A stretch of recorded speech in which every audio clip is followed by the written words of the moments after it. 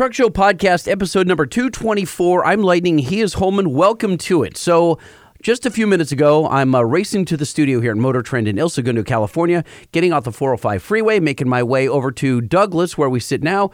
I'm waiting at the light, and I watch an Astrovan get onto two wheels, making the left-hand turn. And I thought that I was going to see an Astrovan go on its side. And it pulled it off, like all the way on two wheels, on the right two wheels.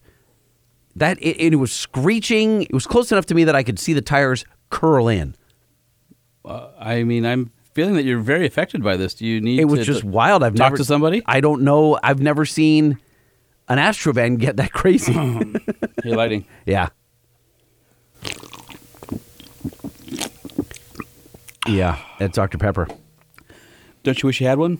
So you're bringing that up because you know I haven't had a soda in, well, I had one. You stole one from me. I stole it, so I had one. Can I just point out, you came into this studio and you go, look at me, I haven't had soda in 4 weeks. Except and for I'm one like, of Goff's, You yes. took one out of my cooler and you're like, I had one soda in 4 weeks. Yeah. You're like, I forgot about that one, but I did have the one. I broke it. It's funny because I told my 16-year-old Quinn, I said, hey, I haven't had soda. I'm going to have just one, kind of celebratory. We're hanging out.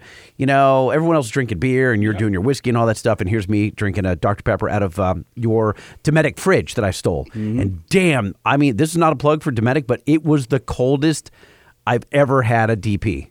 yeah, I have that thing cranked down on camping trips because I got to keep my meat cold. You know, I also wanted to thank you for something. You gave me a gift while we were out at Olaf in Goffs, California. Mm-hmm. You gave the listeners a gift that I don't know how to repay you for. It was just a wonderful, wonderful gift. I know exactly what this is, too. Yep, it's this. Hold on, I'm going back to eating your meat. I mean, it's true. Yeah. Hold on, I'm going back to eating your meat. It was very delicious. Yeah. Don't Yeah, worry, so that, I'm that learning happened. audio production, and I've got little drops I've been saving out of podcasts for you. That Oh, I'll do you? Do you now? Put together some things for you. Yeah, well, it'll make the show a little more interesting. I just want to thank you again. I think our listeners really appreciate. Hold on, I'm going back to eating your meat. And I think the listeners really appreciate that. Nissan is our presenting sponsor of the Truck Show Podcast and has been for 4 years. Uh-huh. So Nissan, thank you very much. If you're in the market for a new truck, you should head over to your local Nissan dealer where you can check out the Nissan Titan and Titan XD with the industry's best warranty, 5-year, 100,000-mile, or the Nissan Frontier.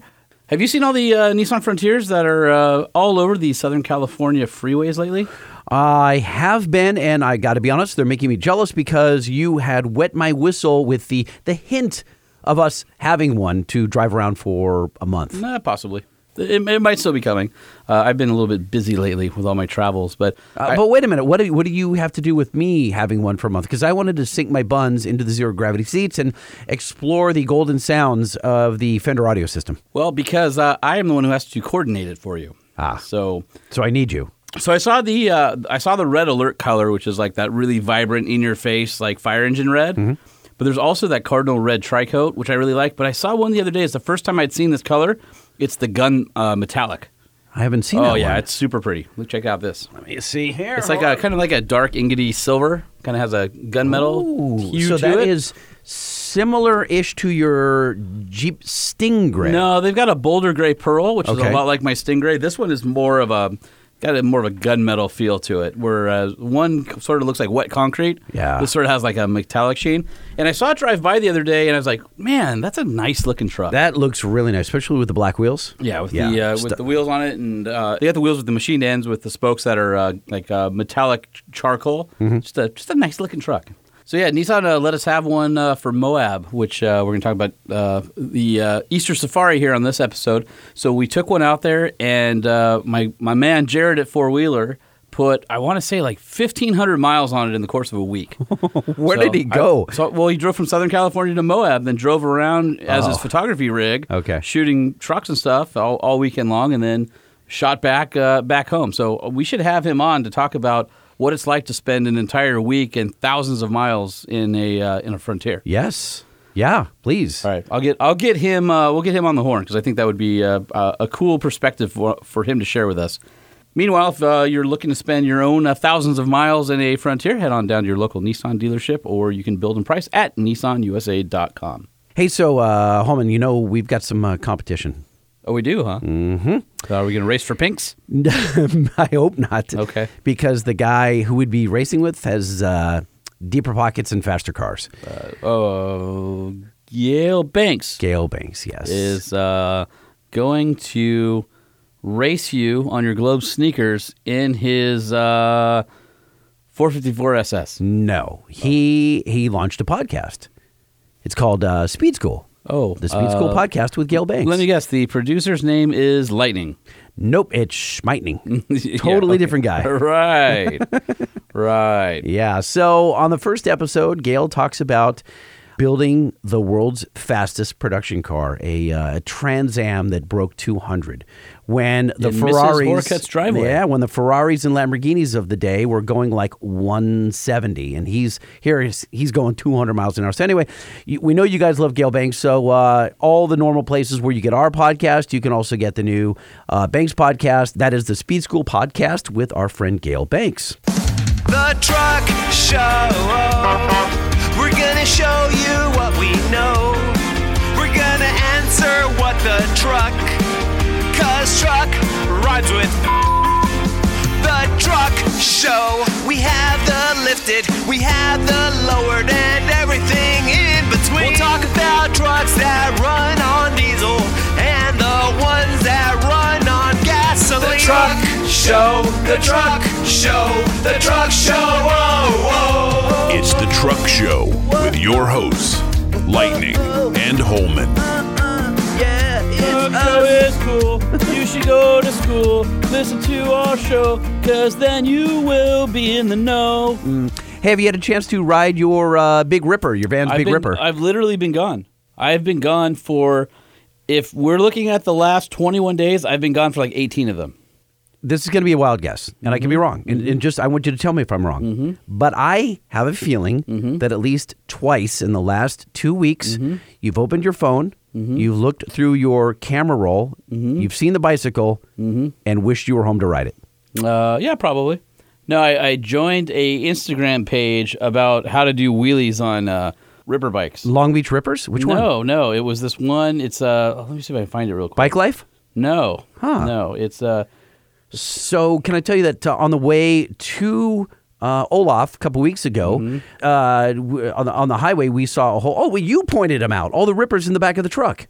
yeah. Do you know where they were going? A ton of them. Do you know where they were going? By the way, it's dad_mode_wheelie_gang. Dad mode wheelie gang. Dad mode and they wheelie basically gang. all have like modern BMX bikes and show you how to wheelie. And my whole goal in life right now is to wheelie up and down my street. Gotcha. And by the way, my matching Vans shoes came. The Big Ripper Vans Yeah. that I found. Already? Yeah, I have them. And so my dad came over and he says, "Oh, do Vans?" I go, "You'll never guess what these are." He goes, "Do they match your bike?" I'm like, "Yep." Yeah, pretty cool. Yeah, so there was a JT Racing that I guess they're still around. They were from the 80s. They held a big event in Vegas the same weekend that we were in Olaf, and there was a couple thousand 29-inch riders. That's rad. So all different brands were out there, but Ripper Central. Anyway, I think you and I are going to have to go on A Ripper ride? A Ripper ride. A Ripper ride? Yep, Can we exactly. hit bars up in between? How do we make sure? Well, the problem with the Ripper ride is I'm going to want like beer or tacos along the way, and I'm afraid somebody's going to steal my Ripper. No, I have a cable lock, and I use No, you see cable locks don't do anything. Hold on, cowboy. It's the lock they bust, not the cable. I got a big-ass cable, and I got an ABUS lock, and they're not getting through. Well, it. you can't scratch up my shiny paint. I'm the one that got it for you. I don't want Right. to scratch on that sucker. And I left the stupid chain guard off because it's dumb. Oh, yeah, you don't want that. They have to, legally, they have to put that Yeah, and reflectors on. I left the reflectors off, too. Yeah, you got to take all those things off, yeah. But All I right, put the pegs on it. So, you put the pegs on? I did. Oh, nice. Wait, are those the rear or the front pegs? Rears. Oh, that's cool. Hey, you can stand and stretch. Well, yeah. That's come in handy. Yeah. I don't want to hear, though, that you've done a wheelie and fallen backwards and broken your tailbone. There are videos of people doing that. Yes, there which are. Made me remember why I don't do wheelies. Yeah. But I'm gonna do it anyway. I did jump a curb. That's the most Off I did. or up? Just jumped off a curb. Oh, so you didn't bunny hop up? No. Oh. No, I'm used to my mountain bike where I have clip-ins where I can use my legs to pop the whole thing up. I don't know how to do it on this bike No, anymore. yeah, well, you got a bunny hop. I got nothing. Yeah. I have to relearn all my You're bike a skills. Fat old sluggish man. I know, Yeah. but this is going to be a fat old sluggish man on a bike now. All right, well, on happier topics, so you went to Easter Jeep Safari and you hung out with one of the X-Men, from what I hear. The X-Men? Yeah, were you with one of the X-Men? What is the X-Men? Magneto? No, Magneto is a vehicle. Oh. So Jeep had their concepts out there, and I got a chance to sit with Mark Allen. It's funny, I had two people hit me up on Instagram. Hey, Holman, I know you're out at Easter Jeep Safari. Are you going to do an interview with Mark Allen again about the Jeep concepts? I'm like, yes, it's coming. This would have been last week's episode, but because we were in Goffs, we just knocked that one out really quick, so you guys are getting it this week. But Yep.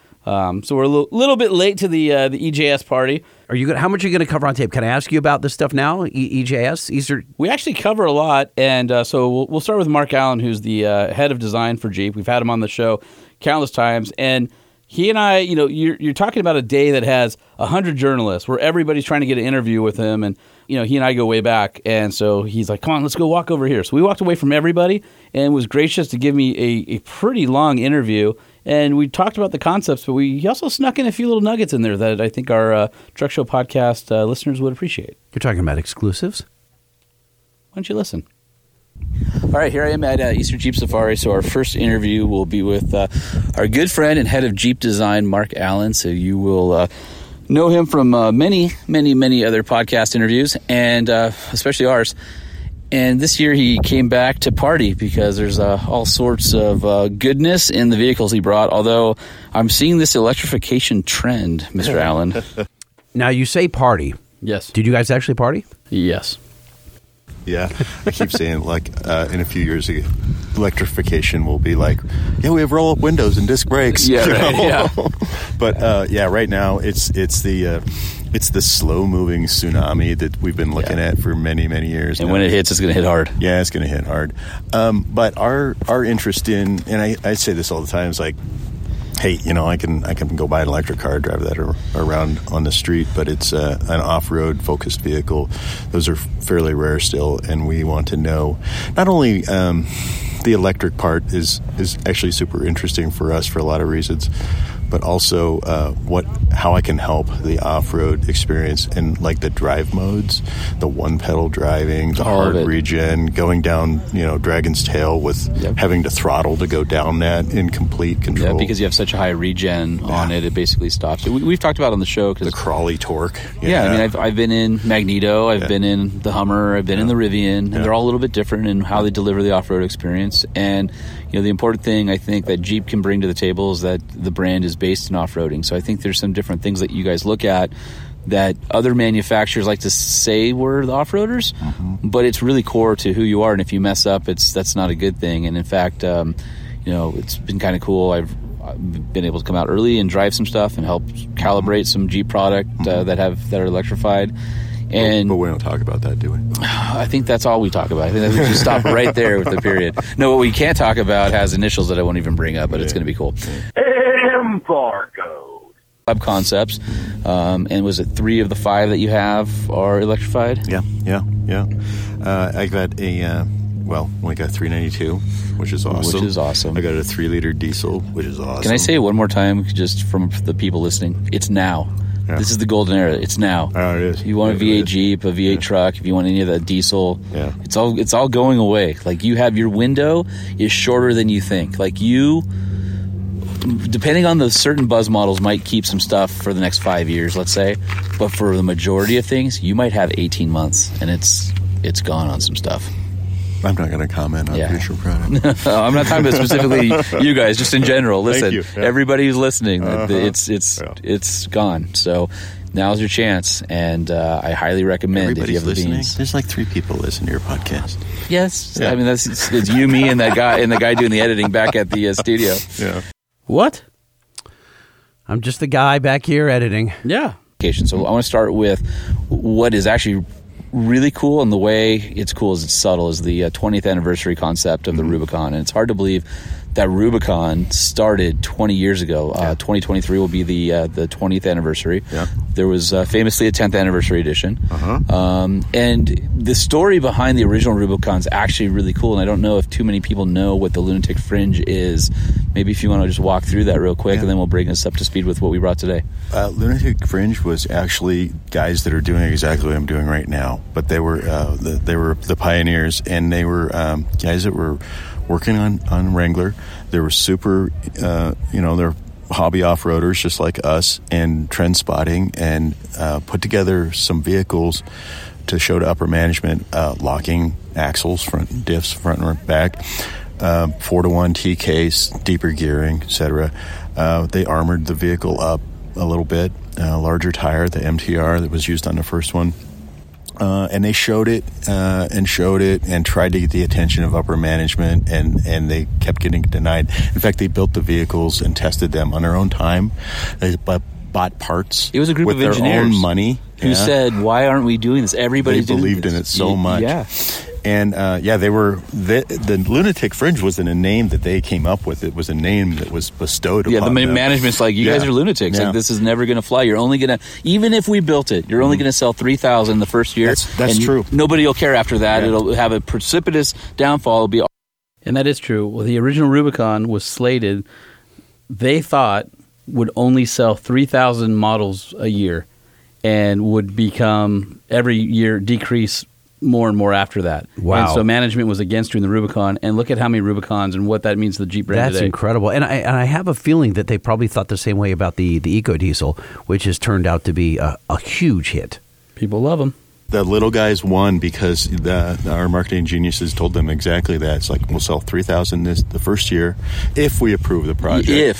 And it'll drop off heavily from there. And they were very persistent and finally got the money, got it into production, and it's been a regular 30% runner for us. It changed us. It reinvigorated I was going to say, Wrangler. that might have been really the introduction of the Rubicon may have been the modern pivot point of where Jeep is today because of how important Rubicon is to the enthusiast, to the industry.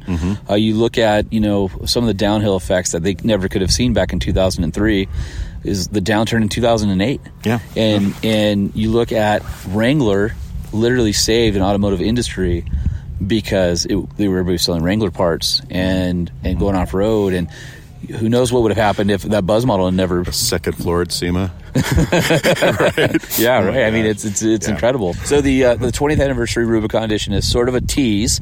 We won't talk about future products, but if I'm a betting man, I would say there'd be a 20th anniversary production vehicle. There's some really interesting stuff on there. 37-inch tires, steel bumper, winch, that really cool blood red interior, Sky Slider one top, but there's really subtle loveliness, if you will, to that vehicle. It's a 392 based.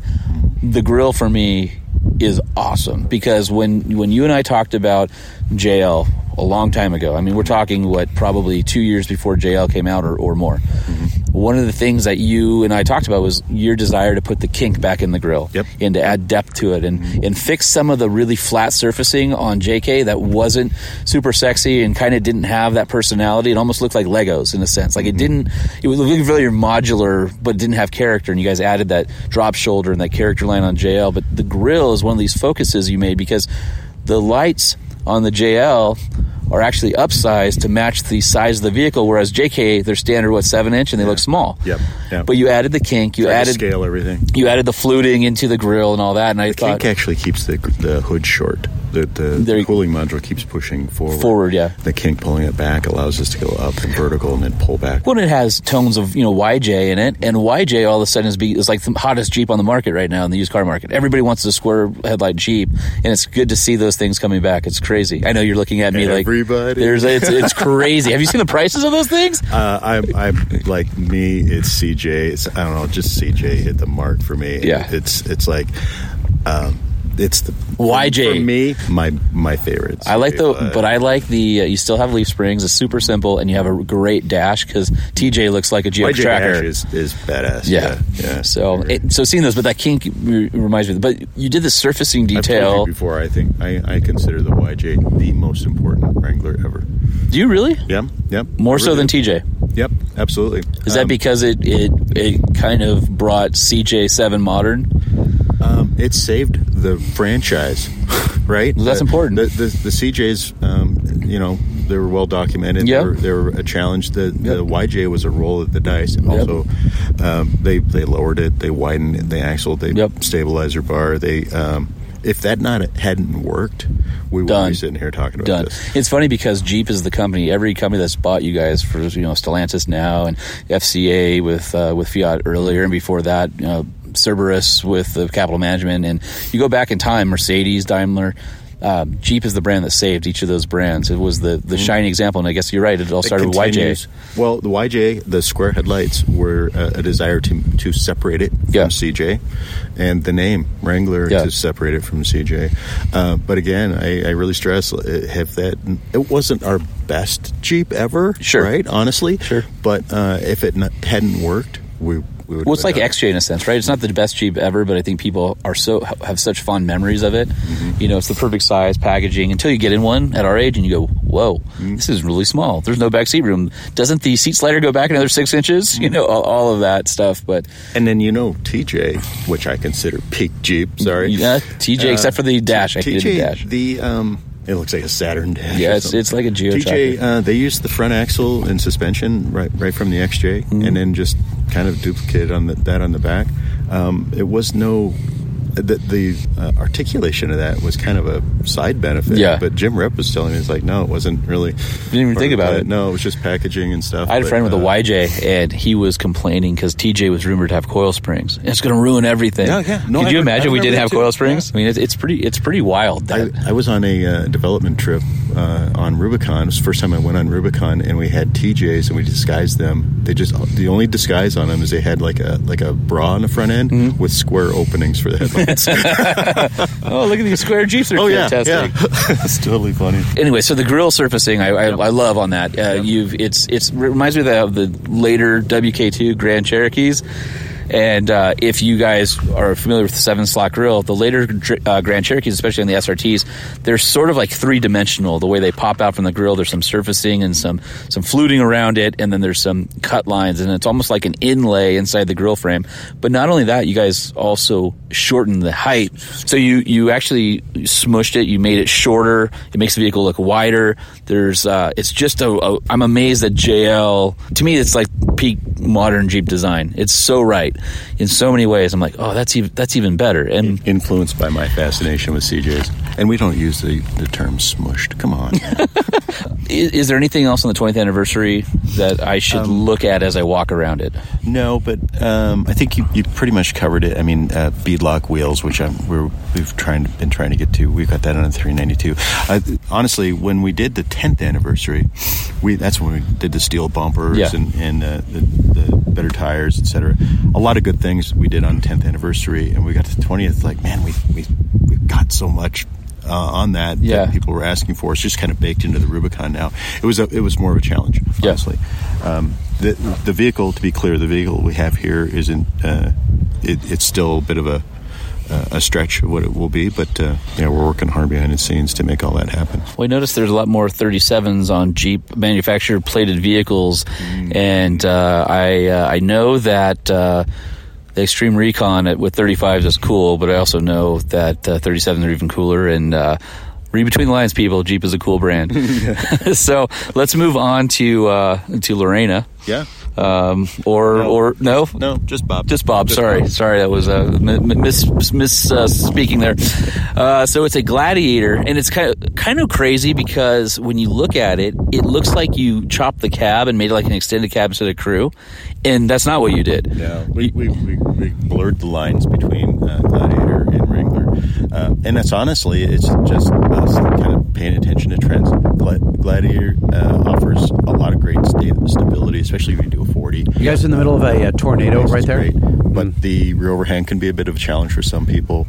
So last year on Poison Spider Mesa, there's a guy in a Gladiator on 37s. Yeah, it was crazy windy toward the middle of the day there, so hopefully you're not in your car with a lot of bass. If you got a big subwoofer system, this is going to rumble. Probably hate this. Yeah. and all the buggies were doing it, and the buggies were dragging when they dropped off, and it had been really chewed up. So I walked up and I said, "Hey, do you want me to spot you? I can do some rock stacking here." And his girlfriend's like, "Yeah.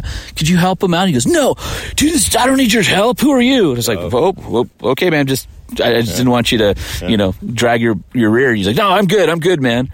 Goes off of it, drops down, completely creases his bed sides. Bed hits the back of the cab. So now he's got cab damage, bed damage, and I was standing there. She looks at me, and she looks at him, she goes, "You should have listened to him." And I walked away immediately. I'm like, I want no part of this. I have no horse in this race. But as we know, the Gladiator's awesome, but departure angle isn't always your friend. So you said we're going to take 12 inches off the back. Yeah, actually, the if I can explain for your listeners, the math on Gladiator, it's rear axle, rear sway bar, or track bar rather, 35-inch capable spare tire, trailer hitch. There's not an extra millimeter there. We couldn't package it any tighter. We gave it a 33. We left room in there for a 35, but that's it. Yeah. It's kind of a deflated small 37, if you're smart, can barely get in there. See, I didn't even know that. Yeah. So there's people who go, "I got a 37 in mine," but what we did was cut 12 inches off, piled the spare inside, and then we took the B pillar and the doors just completely off. B pillars, the sheet metal B pillar. We added the hoop back in for the so there's like a tubular B pillar that's reminiscent of a buggy. It's always open. There's no doors, and and then we did this cool kind of, it's a hard top with a bunch of holes cut in. It looks awesome. And then this bikini style overlay on it, and it blurs the lines between regular and Gladiator, and powered by the diesel, which I think is just an awesome engine. And it's 40s on 20s. 40s on 20s. We did Dana 60s in it. Got those from Jimmy. Yep, Dynatrack, and then Mel over at Off-Road Evolution. You've got his coilovers and his setup. Mel, love the guy. This is like Sandstorm, right? Basically, kind of follow up in a way, kind of a little wing. Sandstorm. The suspension on that was a Wrangler. Yeah. And Sandstorm, that was like a full-on race suspension, and it's guys tend to think that that's like they need that. You don't. You don't. Unless you're really racing. That car, you've got to get the shocks pretty warm for them to really start to work. This is much more tame. Fun fact, and I can probably tell you this story now, and maybe you don't know, but when we did Sandstorm, and that was the first JL that we modified, brought out here, that was a JK. Oh, really? Yeah. Oh, is a JK frame with a JL body, essentially? Yeah, we didn't have a complete car to start with yet. That was it. It fooled everybody. The trickery was really good. That was a JK. And I drove that thing, and I drove it hard. Underneath. So, we were kind of getting away with something there. It makes me, I always, okay, so if you go back in time, let's say you go to, four-wheeler on motortrend.com and you look at our previous Easter Jeep coverage, go back about 5 years, maybe 6 or 7. And start picking out the things that you see that are in production right now. Yeah. And that's been one of the fun things is it's like, I know what you're doing here. Yeah. And there's some other stuff going, you'll never make it. Some of it actually does. Hey, it's Easter, man. We're doing Easter eggs. Speaking of Easter eggs, you guys sort of started that deal along with the red tow hooks. And now everybody and their mom, part of enthusiast vehicles, like, we've got Easter eggs and tow hooks that are red. Yeah. And it's almost sad because it's like it's almost like you had this really great tradition with your grandma, and so you went to her house every year and you did your tradition, and then your really like messy, sloppy, fat uncle came over and just like destroyed it and took all of it with him, and you're like, no, this is what we did with grandma. Like what as a designer? So I mean, listen, I don't want to pat you on the back too hard, but as an incredibly influential designer, and your team has been enormously influential in the off-road industry on the OEM side. Thank you. There's a ton of stuff that has been stolen. Yeah. I mean borrowed. Yeah. It's fine. But it's not like it's like every manufacturer. How do you top your game on that, and how do you feel? I mean, obviously flattery is a little bit of it, right? Like, okay, they liked it enough, but on the other side, like you lose some of your signature look and vibe because everybody's jumping in the pool with you. If I take the long view of it, although I think it's probably it's a fad. It'll go away. Yeah. And, we'll see cars that are dressed up as, I don't know. There's this sort of like overall ruggedizing of consumer products, right? Yeah, everything. Like things like shoes, gloves, watches, baby carriages. My God, they used to be kind of like white walls and spoked wheels. Now you can get a Jeep baby stroller that has knobbies on it. Yeah, but not even a Jeep brand. I mean, just they're really toughed up. Yeah. And that's kind of the current trend, and Jeep happens to be, I guess, that. But it's okay. I think honestly the Easter egg thing is being the magic there is being covert and clever and not putting it in your face. I love the when we do them and somebody's owned their vehicle for a while and they find they're it washing it, detailing, and they find something. They pull out like the mat that covers the bottom of the cup holder, and there's something there. I never like when you don't want to put it right in your face. Yeah, well, the journalists were like, "Oh, there's 27 ones," and they showed us every one. That's not fun. Well, I get that all the time. It's like, hey, I know you guys do Easter eggs. Can you show them all to me? I'm like, no, I'm not going to do that. They're not for you. No, they're for the owner, and don't take the fun out of it. They're a neat little Lightning. They're not for you. Mark Allen even said so. Since you're Mr. Oh, where's all the Easter eggs? Easter egg, Easter egg, Easter egg. They're not for you, Lightning. Who are they for then? They're for the owner of the car to experience over time. Nope. They're not for us to divulge. I want them, and I need to know about them now. Mark Allen says no. So I'll tell you, I think my 3 favorite Easter eggs that you've done. One on the Renegade, because it was made in Italy, which had a spider that was hitchhiking from the factory in the fuel tank door, and he had a thought bubble above and said, "Ciao, baby." There's a story behind that. I got some heat on that one. I heard somebody said, "I don't want that on there," and it had to go bye-bye. Yeah, it stayed.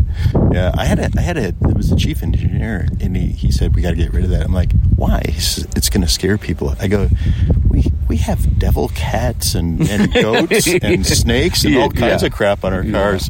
Like, little spiders. This is your line? Yeah, right. The next one for me is probably Sasquatch. Mm-hmm.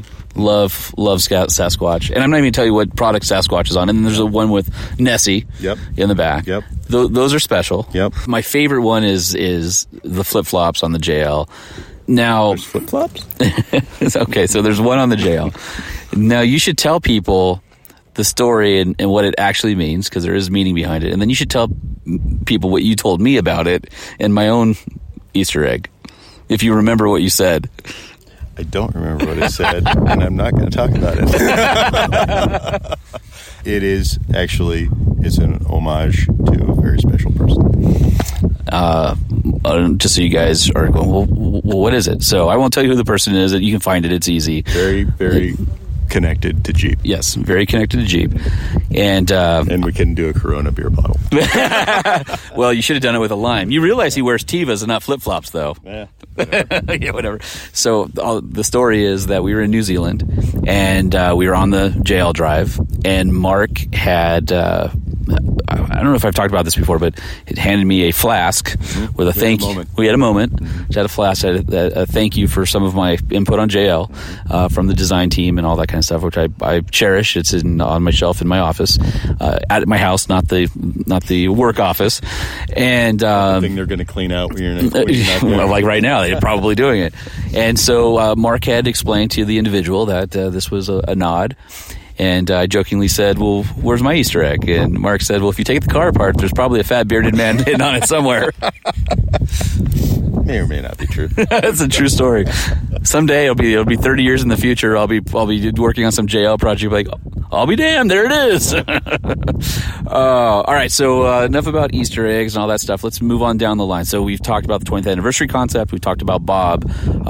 Let's talk about the 41. Yeah, because that's sort of, that one's more playful. Yeah. I think there's some serious design elements in the other ones. There's some modern enthusiasts, but I think 41 is just sort of like a nod and a smile. Yep. Like, we know where we came from, and here's something a little bit fun to be playful with that theme. Yeah, and the 41 is something the brand was asking me to do something a little more production ready. So there wasn't a Sawzall involved in 41, and it's a. Was it your penance for Bob? Yeah, 41 was they wanted something that was heritage inspired. There's a real interest in heritage on Jeep, and I'm the right guy to ask, I guess, for that. But we looked at like everything, and we've done, the 70s, the decals, and stuff like that, Super Jeep and Renegades and stuff like that. But we kept coming back to our roots, our beginning, our birth year, which was 41, and we were conscripted in the military. And there's still a fascination with that and a connection, which we love. I've also, when I first started, and I started in Jeep in 1994, and I was drawing like military-inspired Jeeps, for fun. And I was told pretty clearly, like, it's just not allowed. We don't do that. And I'm thinking, like, I was never given a reason why. Now that I get to make the decision, we're doing it. Yeah. So and we brought Willys back. We brought some of the colors back, and it's always been well appreciated. 41. Back to that, it's again done in a matte finish olive drab, which is the right color. And it's funny because you say olive drab, there's about 40 different olive drabs. There's not. Yeah, it's and we utilize the khaki soft top, which I think is just a great combo. Not really authentic, but I think they just work together really, really well. Did a sort of a khaki. As my mom would say, it doesn't have to match; it just has to go. Yeah, right. Yeah, absolutely. The wheels are interesting. They're an aluminum wheel we bought from an aftermarket wheel company, and there's a story there. But they look like a old school steely, but with the benefits of an aluminum. And apparently, you called them. And they were like, "This is awesome! Yeah, you totally inspired these wheels with your stuff." Yeah. And you're like, "Well, can I get a set?" And they're like, "No, you got to pay for it, right? No discount." So I'm not going to say who, but if you look for steel aluminum wheels at our mass market, Oh well, it's I'm spending Jim's money. So what do you care? It's not out of your pocket. But I think it hangs together really cohesively. We started a thing a few years ago that we, it's not something we invented, but mixing up numbers and letters and kind of spelling Rubicon 4xe on the hood in kind of a military-looking code. I think that's cool.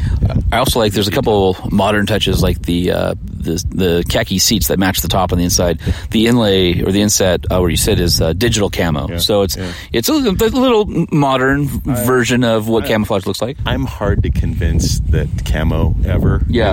But just if we sprinkle a little bit of in it, I think I'm good with that. Just a taste. Yeah, not too much.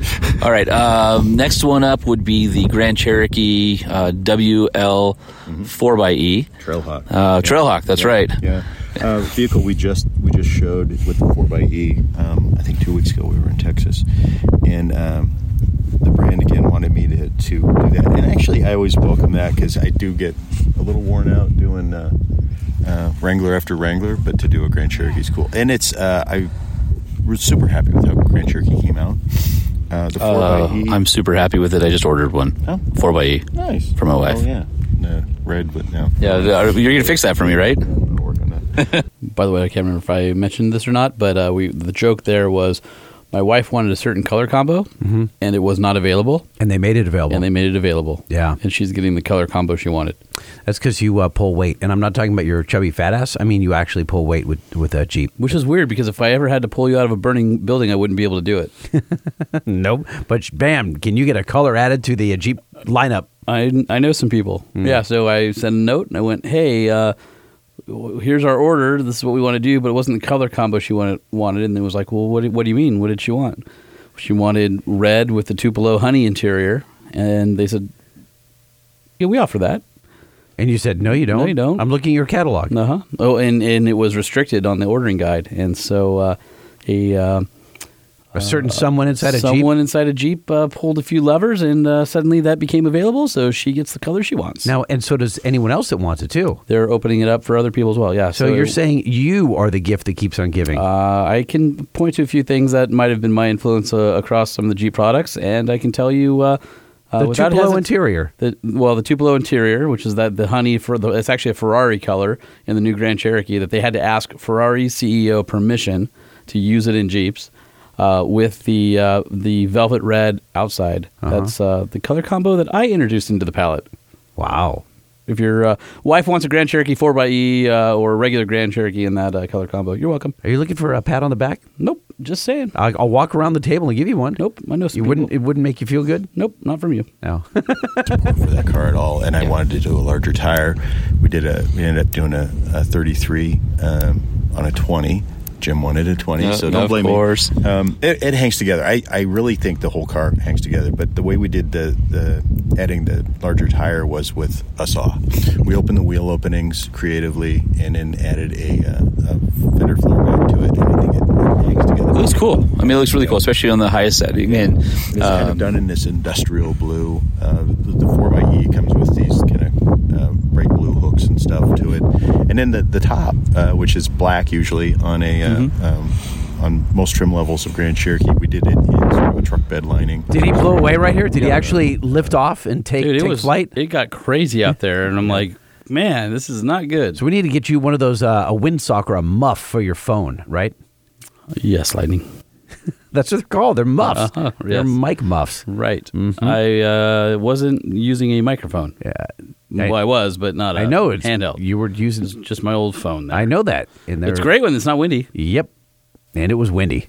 It's a good looking car. It's the first one that I think I've seen modified. Looks good with a bigger wheel and tire package, or at least the visual trickery that you've used to the brand proportionally. Is super interested in it somehow, so that's good. Yeah, sometimes it's not about exciting future customers. It's about exciting the brand about what we can do with their vehicles. Because then they come back and go, "Hey, we didn't really envision it that way. Is there room?" Yeah. So and you're showing them that there's overhead, right? And there's the ability to like JL has so much breadth of what you can do. You can do a 2-wheel drive, 2-door, manual, everything sport, or you can do a for $30,000, or you can do a $80,000 392 with every bell and whistle, right? Like, we're on a trail the other day, and I was riding with one of my designers, and behind us was a brand new, it was a JL, it was a white 4-door with a soft top, black fenders. It was a sport. It was probably the cheapest you could buy. It wasn't a single option on it. He put it on 35s with a different wheel and a small lift, and it was perfect. Went everywhere. It was super. It's just like, we've conditioned people that they think they need a Rubicon to do the Rubicon, but you don't. You don't. And it was just like, wow, that's super clean, because a lot of things here are sort of overdone. Yeah. You've noticed that. Yeah. It was refreshing, I think. There's some things that are here that are overdone. Mm-hmm. Literally here. It's true. So the 4xe is pretty cool. It's neat to see it. I told you this yesterday, but I'd love to explore what that would be in like an overlanding setup. Mm-hmm. Just because I think that people haven't thought about that platform. And if you've ever, a lot of people say, well, what's the difference between, like, say, an Explorer and a Grand Cherokee? Well, for instance, Grand Cherokee has a Trailhawk with disconnecting sway bars, and you can, air suspension and low range, which the competition, it's rear-wheel drive based. It's not based on a unibody platform like a lot of the cars that are trying to be Jeeps right now. But above all that, if you look at a Grand Cherokee body in white, which is basically the body, the metal body before it's has anything attached to it, you can see just how much structure there is around things like the shock tower mounts and things like that. There's a basement. Yeah. No, from a foundation standpoint, it's a very stiff, very, very well-built vehicle. Yeah.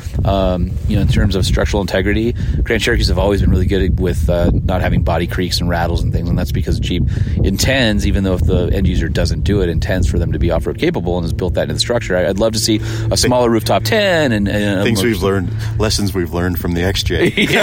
yeah, exactly. I'm glad to see you're still learning. XJs are great wheelers, and they flex more and more over time. Yeah. All right, and then let's talk about the last, and that's Magneto 2.0, which last year Magneto was brought out. It was based on a Rubicon 2-door V6 manual. You guys swapped into an electric drivetrain on it, and you purposely matched that motor to the output and torque of the of this factory powertrain. So around 285 horsepower, and do you know why? 260 torque or something? Do you know why? Because the trans was the fuse. Yeah. Well, so yeah, the spin on that was we want you to experience it back to back. The reality is that there were some weak points in it. Yeah. Well, no, it's just that we would overpower that. And I was really clear last year that I wanted to do do it a couple different times. Yep. Again, Magneto is a retrofit, and it's not. It's not the future of Jeep. It's a way to show production intent. There's none of that. But I like to say, we purposely left the laboratory door open. Yep. Having the stick axles, the transfer case, and the big slinky suspension is done very deliberately. Yeah. So the people out here, my enthusiasts that are really interested in these vehicles, they can relate to it. It's familiar. It's not weird. Yep. And they look at that because I know. The same way. I look at a Jeep and start thinking about how I'm going to mod it. Sure. I want them to be able to continue to do so. Yep.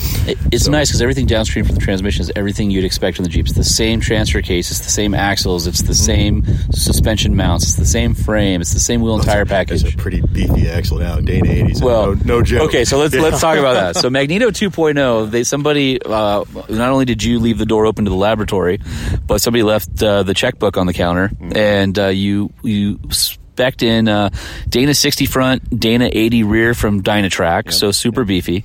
You upgrade the transmission to, I believe it's a Tranzilla Tremec that would have been behind a really high output Hellcat engine. Yep. And the reason for that... No, wait. It's a Hellcat sourced trans that, I think it's, I forget the name of the vendor. It's a Tranzilla. Yeah, it's upgraded beyond that. Which is insane. We needed it, though. Gee, why did you need it? Was that because the same motor's in it, but you just did the software, and all of a sudden you went from 285 horsepower to, was that 6 1/4, 625, and 850 foot-pounds of torque, and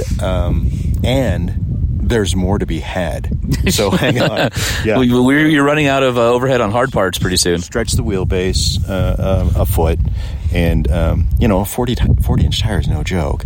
And then putting that much torque through it. The vehicle we took last year's, which was pretty mild. It was a 35-inch tire and a small lift. And as you stated, we matched the output of the V6. Now we've gone beyond that, and I think what we're learning and wanting to know is it's really, I'm not going to talk about range or charging, and it's boring, but we'll get there. We'll solve those issues.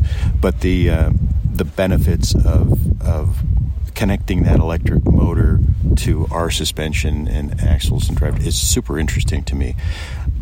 We'll probably start to see retrofits and things like that. There's crate motors coming now from various manufacturers, and I don't want people to fear the electric future. Embrace it, and then my curiosity is about how I can make the experience better. And of course the noise, which is awesome. I hate being on a trail behind. One of the guys here has a 2.8 diesel, and it's just clattered. Or a 4BQ the whole time. We love them, but man, after a long day on the trail, it can get wearing. I think it's important to note that you're not necessarily like me. You're not necessarily an electric homer that is going to say that force it upon people, but we know it's coming. Mm-hmm. So let's make it the best it can be, and who knows? Maybe we even make it better than what we have now. We just don't know it, and it's all about being open-minded for the things we're interested in. You and I, and the people we're talking to here. Yeah, absolutely. And there's more. There's more coming from us that I think it's going to be a super interesting next few years. There's been hints, but I'm excited. Mm-hmm. I haven't. This one I don't know about, but there's hints. I have an idea. Yeah. No, it's going to be important. Something that's going to be very Jeep. Yeah. All right, two last topics since we have you. The absolute home run grand slam. No, I need to tell you a secret. Oh, you have a secret? So last year we were here. We had the Magneto 1.0. Yes. And everybody was driving it. Yep. And one guy had to be the last guy to drive it. Yeah. You. Right. You waited till the very last. Right, because Jim wanted to ride with me. Yeah. Meanwhile, we're nibbling our nails in the background because we really don't know when it's going to run out. Yeah, how much range, right? And by the way, we're 10 miles off the highway. Yeah, and again, it's a prototype. Yep. It's not about range. It's just about delivering the electric experience. Oh my God, we were sweating it. But you made it back. I saw it in the parking lot. But it's like if it was some other weird little outlet, it'd be like, you ran out. Yeah, you're done. But no, we were concerned about it.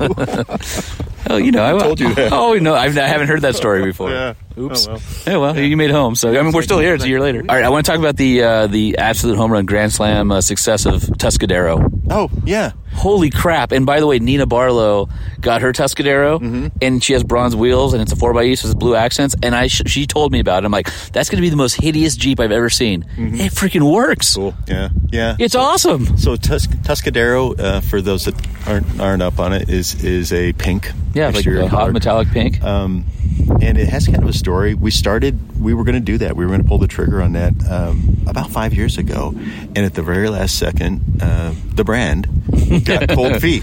Well, we can't do pink. We didn't do it. We did actually activate it in China on Renegade. And it was named Floyd at that time. We changed the name to be a bit sensitive, and thought we'd be clever. And I thought, honestly, nobody would get it. Knew Pinky Tuscadero. They all love it. And the target audience for that is probably older. Yeah. 45 to 65, female. 70. Yeah, I was going to buy herself a prize, and that's awesome. Yeah. And it's a great pink too because it's not Barbie pink, which I think is what people feared. It's a metallic. Yeah. It's got kind of a like color. almost an anodizing sheen to it in a way, like a pearl. And it's not. I think people were worried that there's going to be a Pepto-Bismol pink Jeep, and that's not what it is. It's actually it was a color. We had it on Challenger for a little while. I think it was Panther or something like that. And honestly, back in the day, you could buy an S10 that was pretty close to that color. Yeah. But yeah, we brought it out and thought, we'll saturate the pink market in about 2 hours. And we actually had to up. I don't know you're going to want me to quote the actual production numbers. I forgot what they were. But we had to reopen ordering on it because it was so popular. And then we know, and the brand will tell you this as well, it's like, it's important to launch a new color. It's also important to take it away. Yeah. And we do that, and we call it a rotating line. So, you guys do that a lot. Jeep has probably more colors on rotation than just about any manufacturer. Red, black, silver, white. Those stay. And then some of the like blues and stuff will stay longer. And then we have these, like, we call them rotating, because I know I'll saturate the it's like purple Gator market in about 2 months. Or, Sarge or Hell Yeah. It allows us actually to, when we do these little short runs, and I know it frustrates people, but if you see it and you like it, go get it. Yeah, go get it. I'm looking at somebody, I don't know who, handed me a bunch of stickers, and they are let's say they're blue. And it's like an an oval shape. And in the middle there's a script, and the script might not say what you think it does. And just thought it was neat. Somebody was clever and creative. Yeah, and that's whoever gave you that. Yeah, that's awesome. They're a very, very intelligent person with a great sense of humor, and we can all laugh about it someday. Yeah, well, it's only this brand. All right, my friend. Thank you so much for spending the time, because always enjoy it. We get this opportunity. Seems like once a year to really sit down and talk about all the stuff coming up and what you've been working on, and we're excited to see what you have in store. I don't know how you're going to beat yourself next year. Every year I tell you that, I'm like, what's next? And you go, I don't know, I need to drink for a while. Yeah, well, it's always fun. Good luck. All right, take care. I cannot imagine what an undertaking it would be. The new models, show trucks. I'm exhausted hearing about his job. I think he has one of the best jobs in the world, to be honest with you. I think he does too. I think the passion is palpable. Palpable. Yeah, I couldn't come up with a word. Thank you. You're trying to think of palatable. No, I almost said pulp. not the same. It's not very, very different. It's that stuff that's in your orange juice. No, I was thinking about the English band from like the early 90s. Oh, pulp. Got it. All right, and so for the follow-up, you have a no-namer, a nobody, just a small a person of small stature in the industry, correct? Yeah, you could say that. Or he's the head of Jeep North America. Oh, yeah, or it's him. One of the two. Yeah. Either way. Okay. All right, so I'm sitting here with Jim Morrison, head of the Jeep brand here in North America, and we are in Magneto 2.0. And if you remember last year at Eastern Jeep Safari, Jim and I rode together in Magneto 1.0, and one of the conversations about that vehicle was it was always meant to evolve. And so it went from 285 horsepower to 625 with 850 pound-feet of torque. Yeah, I just remember the grief you got because the audio sucked. Well, the audio's pretty suck in this one, too, because it's windy. We're an open-top Jeep, and the recorder is on the dash. So, yeah, remember how much grief you got. Did you? Yeah. And you wonder if he really listens to the show. He definitely does listen, and I applaud you, Jim, because I think he felt my pain in listening to that interview. I don't think so. And having to edit out as much bass from the wind noise as I could. Well, this one's not done yet. Oh, no. I know you listened to the show, but how many times have we... Did you hear us asking you questions or dropping Jim Morrison hints during it? Oh, I do. Yeah, I love that, and sometimes I forget that I've talked to you through the podcast, and that I didn't actually have the conversation with you. But it's nice when you can zero in on someone's brainwaves. Yes, and do that. But the only thing that's goofy is I have this rule that I don't like listening to myself. So you actually spoiled it for me for next weekend now. Now you can't listen to the show? Yeah, I don't know what I'm going to do for an hour and a half of my life. Fast forward through you, and you can just listen to Mark Allen, because he was really good. There you go. That's always fun. He's always worth a listen. All right, so Magneto 2.0 is completely redone in terms of suspension. It's been lengthened. You have this B-pillar style, kind of this fastback look, still open top. You have 40s on 20s, Dynatrac 60 in the front, and an 80 in the rear. You've got a Tremec 6-speed manual. So basically, you've got the transmission out of the Hellcat, except for this has been modified by Tranzilla to be even more powerful. So the older, according to Mark, the 1.0 of this was limited because the transmission torque would have been exceeded mightily. So this is, for all intents and purposes, while the drivetrain's the same, the whole vehicle has kind of really changed around it. And what was the reception for Magneto 1.0, and what have you heard so far now with the new changes? Well, I have to say that Magneto 1.0 has been very well received, and that's why we're actually, taking it to the next extreme. So we have some bookends to kind of work within, right? So if you think of, the Magneto 1.0, it was, rolling on 35s. It had 295 or 285 horsepower.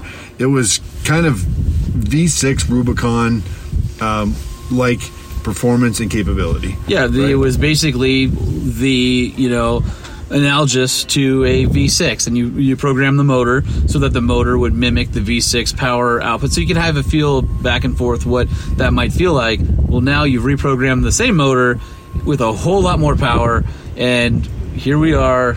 And this thing is an absolute beast now. Exactly. And it's appropriate that we're here in Moab, too, because, as you know, when you look around, there's Jeeps everywhere, and probably 90% of them have been modified and added horsepower and torque and added wheels and tires and lift. Even the rental Jeeps here are modified. Yeah, exactly. And, that's what our Jeep customers love to do. So now we got really good reception out of Magneto 1.0.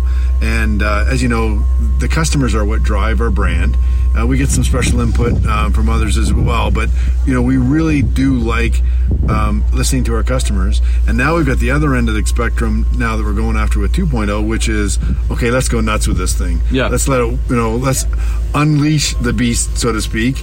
625 horsepower, 850 pound-feet of torque. It's incredible, but it's still got to be a really good Jeep. So, we got to put that power to the ground. Crazy axles help deliver that because it still has, a Jeep four-wheel drive system. So you imagine putting all of that torque to the ground. You don't want things to break, so it does that incredibly well. And we pushed it all the way up to 40s. This time, and a lot has changed in the tire game, as you know, since this time last year. We were running on 33s was the best you could get out of the factory for Wrangler. We had the Extreme Recon. We've got that in marketplace today. Yeah, with 35s. Seen a lot of those around Moab. I'm seeing a lot of 37s on Extreme Recons, and I'm seeing some of your own Jeeps here with 37s. And I know these are all concepts, and we don't talk about future programs, but I'm just saying I'm seeing a lot of 37s. Yeah, exactly. I gotta show you this picture. This will make you smile. My son just posted this on. Oh yeah, top of the world. Look at that. Yeah. Look at the clouds. No, it's beautiful. Yeah, and he's driving a lifted, modified 37s. rides like a sports car, though. That's the only thing that's. I mean, we've crazy. We've good. talked about this many times about what just how good a Wrangler with good suspension can be, and I know you've kind of driven a few of those this week, and you've been pretty impressed with what you've driven. Oh, for sure. Now you know why I like mine so much. Yeah. Those Bilsteins are great shocks. Yeah. And we've got some really good shocks as well, and always looking to make every Jeep better. All right, so let's take this thing for a ride. We're sitting in it. There's no doors. It's windy out here in Moab. Hopefully you can hear us. But I'm anxious to see how this is. And for people at home, it's kind of interesting because it's a 6-speed, but the only time you use the clutch is to shift between gears while moving. You don't need to use it to leave the line or anything because there's no moving parts. It's an electric motor. So we're just going to take the brake off.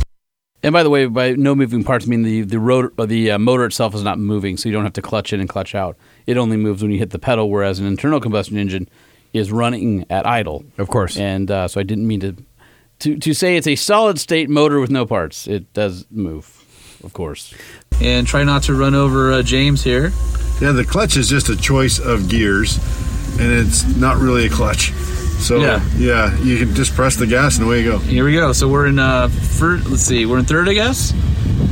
So I don't know, first, second, so it's third. Where have you been telling people to drive in this thing? Second or third. Okay.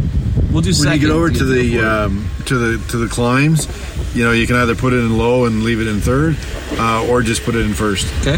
So it'll do both.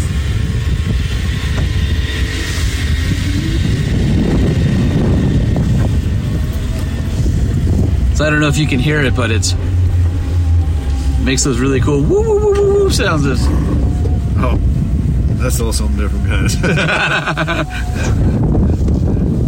The nice thing is we've got lots of choice for our customers, right? We just heard the 392 fire up, with this dual mode exhaust that just makes you smile, and then we've got our Wrangler 4xe, which is in complete silence, which also makes you smile.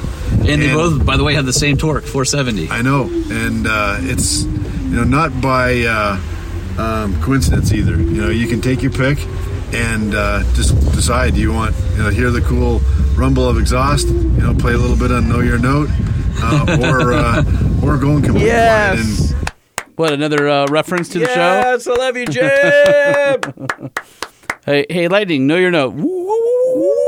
What is this? So we were just next to the Concept 20th Anniversary Edition, and I know next year actually is the 20th Anniversary Edition, 20th Anniversary of the Rubicon, and I assume you will have a 20th Anniversary Edition the way you had a 10th Anniversary Edition. What does Rubicon mean to the brand today? I know we talked with Mark about Lunatic Fringe a little bit and how it took a group of enthusiastic engineers to make it happen, but today you wouldn't have the Jeep Wrangler lineup without Rubicon. It's really interesting to see what it grew from and into, but I think what's really more interesting is even to think of what drove that is still amazingly intact in the Jeep brand, here 20 years later, right? So a group of Jeep engineers, Jim Rep and Company, we're looking to always push the limits. Of course, when you're out here in Moab, you talk to customers, they want you to do everything you can to get more capability. They'll say, give us 100-to-1 crawl ratio. At the time, it was actually, give us 32s or 33s, and give us the ability to put a winch in something. And all right, we're just climbing up a ledge here. And here we are. Like butter. Yeah. Like butter. Exactly. And we took a bunch of stuff from the aftermarket, kind of the best of the best from the aftermarket, and we put it on a Wrangler.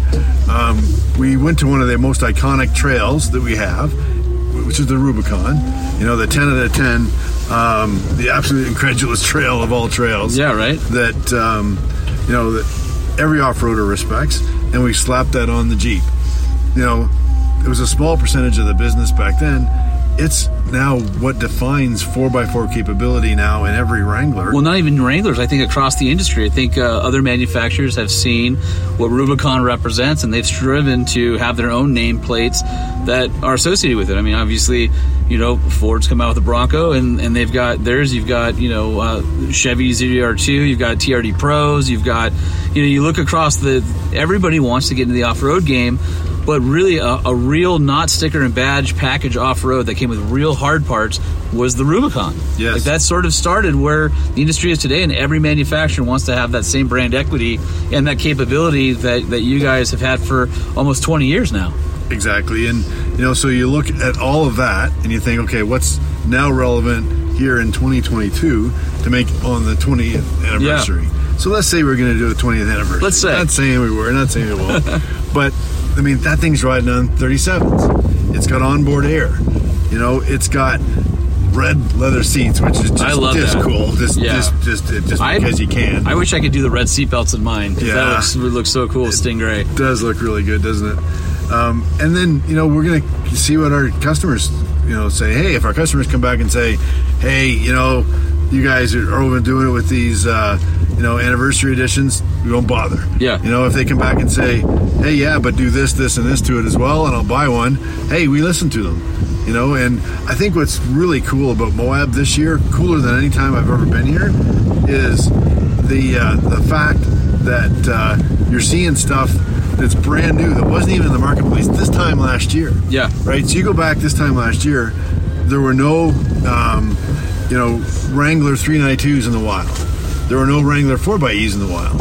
There were no, Wranglers with factory 35s, what we call extreme recon packages, in the wild. There's no Jeep Grand Cherokee, 5, the 5th edition, in the wild. And now we have a copy. So, all right, we're going to keep driving Magneto 2.0, and then we'll pick this up in just a minute, because I think this is a really interesting conversation and talk about some of the things that are on the way.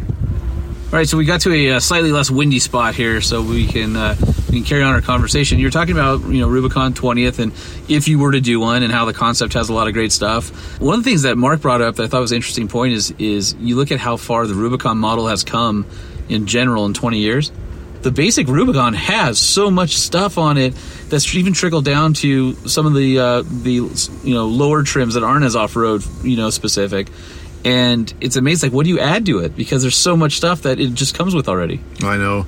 And that really has become the benchmark of the industry, from its, signature red tow hooks that actually work. They're not just red. Yeah, well, you guys have tow hooks. You actually have a standard internally of what they need to be rated for in order to pull, the Jeeps out of mud and rocks and things like that. Exactly. The rule is 2.5 or 2 times GVW, which on a body-on-frame vehicle like Wrangler is actually pretty easy.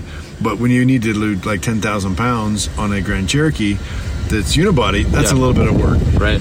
So that's some real engineering, but it needs to actually be very capable as well, because nothing worse than walking up your tow hook and it doesn't work as a tow hook. It doesn't like some. Or the loop is too small. You can't get a rope around. I mean, how many? You yank on it and break. And I can't tell you how many manufacturers have quote unquote tow hooks, and they might even be rugged tow hooks, but there's not enough clearance between the valance and the hook opening, so you can't even get like a 2.5 inch wide strap around the hook or through it. So I think they haul things around with baler twine or something. Exactly. No, you need a good strap. So obviously the concepts, 5 of them this year, 3 of them are electrified. 1 is a diesel, 1 is a V8. We know that electrification is coming. Where do you see electrification? Actually, 4 of 7 are electrified. Well, yeah, if you count the Mopar ones, right? Yeah. I mean, that's pretty.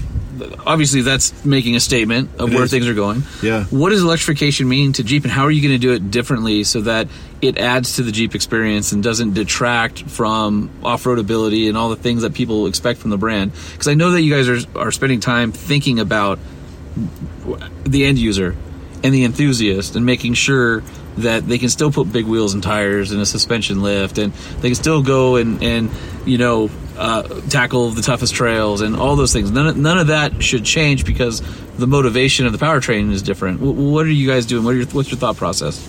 Well, it starts with it needs to be a true Jeep, right? And to be honest, that's what took us a little bit longer. We're in the marketplace now, setting sales records with Wrangler because we did it right.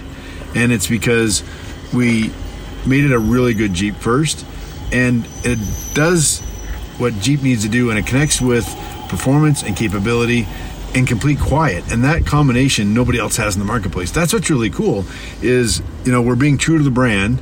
our enthusiasts are guiding us there. I mean, more horsepower, more torque, more capability always makes Jeep customers happy. But to do it in a way now that is offering them, to do it in complete silence, it's pretty cool. I just, for me as a enthusiast of the brand and somebody who likes the products, it's such a fine line not to erode that trust with enthusiasts, because Jeep is so unique in that way in the marketplace.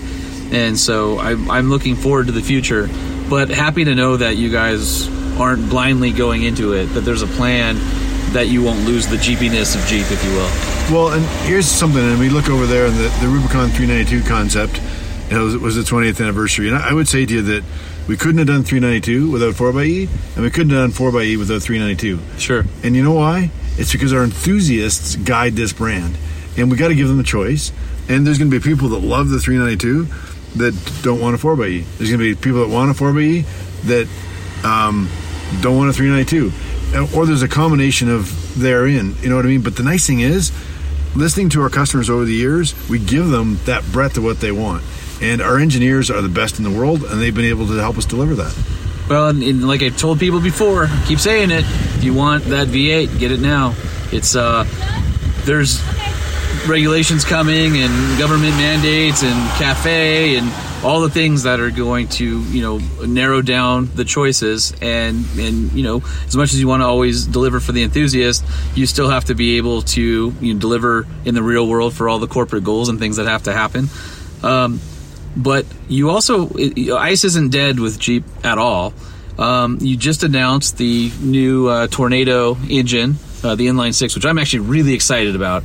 I don't know if you want to touch on that. I know New York Auto Show is about to happen. By the time you listen to this, it'll be last week. You're making a big announcement with Grand Wagoneer L. There's a lot of things happening. I hope I don't screw that up, because I don't want to get to sleep between then and now. Yeah. So if I actually screw up, I'll regret even saying that. But there's only a few hours between then and now. But we got overnight to get there, and it's always hard. New York's a hard flight to get. New York is our biggest SUV market in the world. Can't go without New York. It's also one of the biggest auto shows, so we got some big announcements there.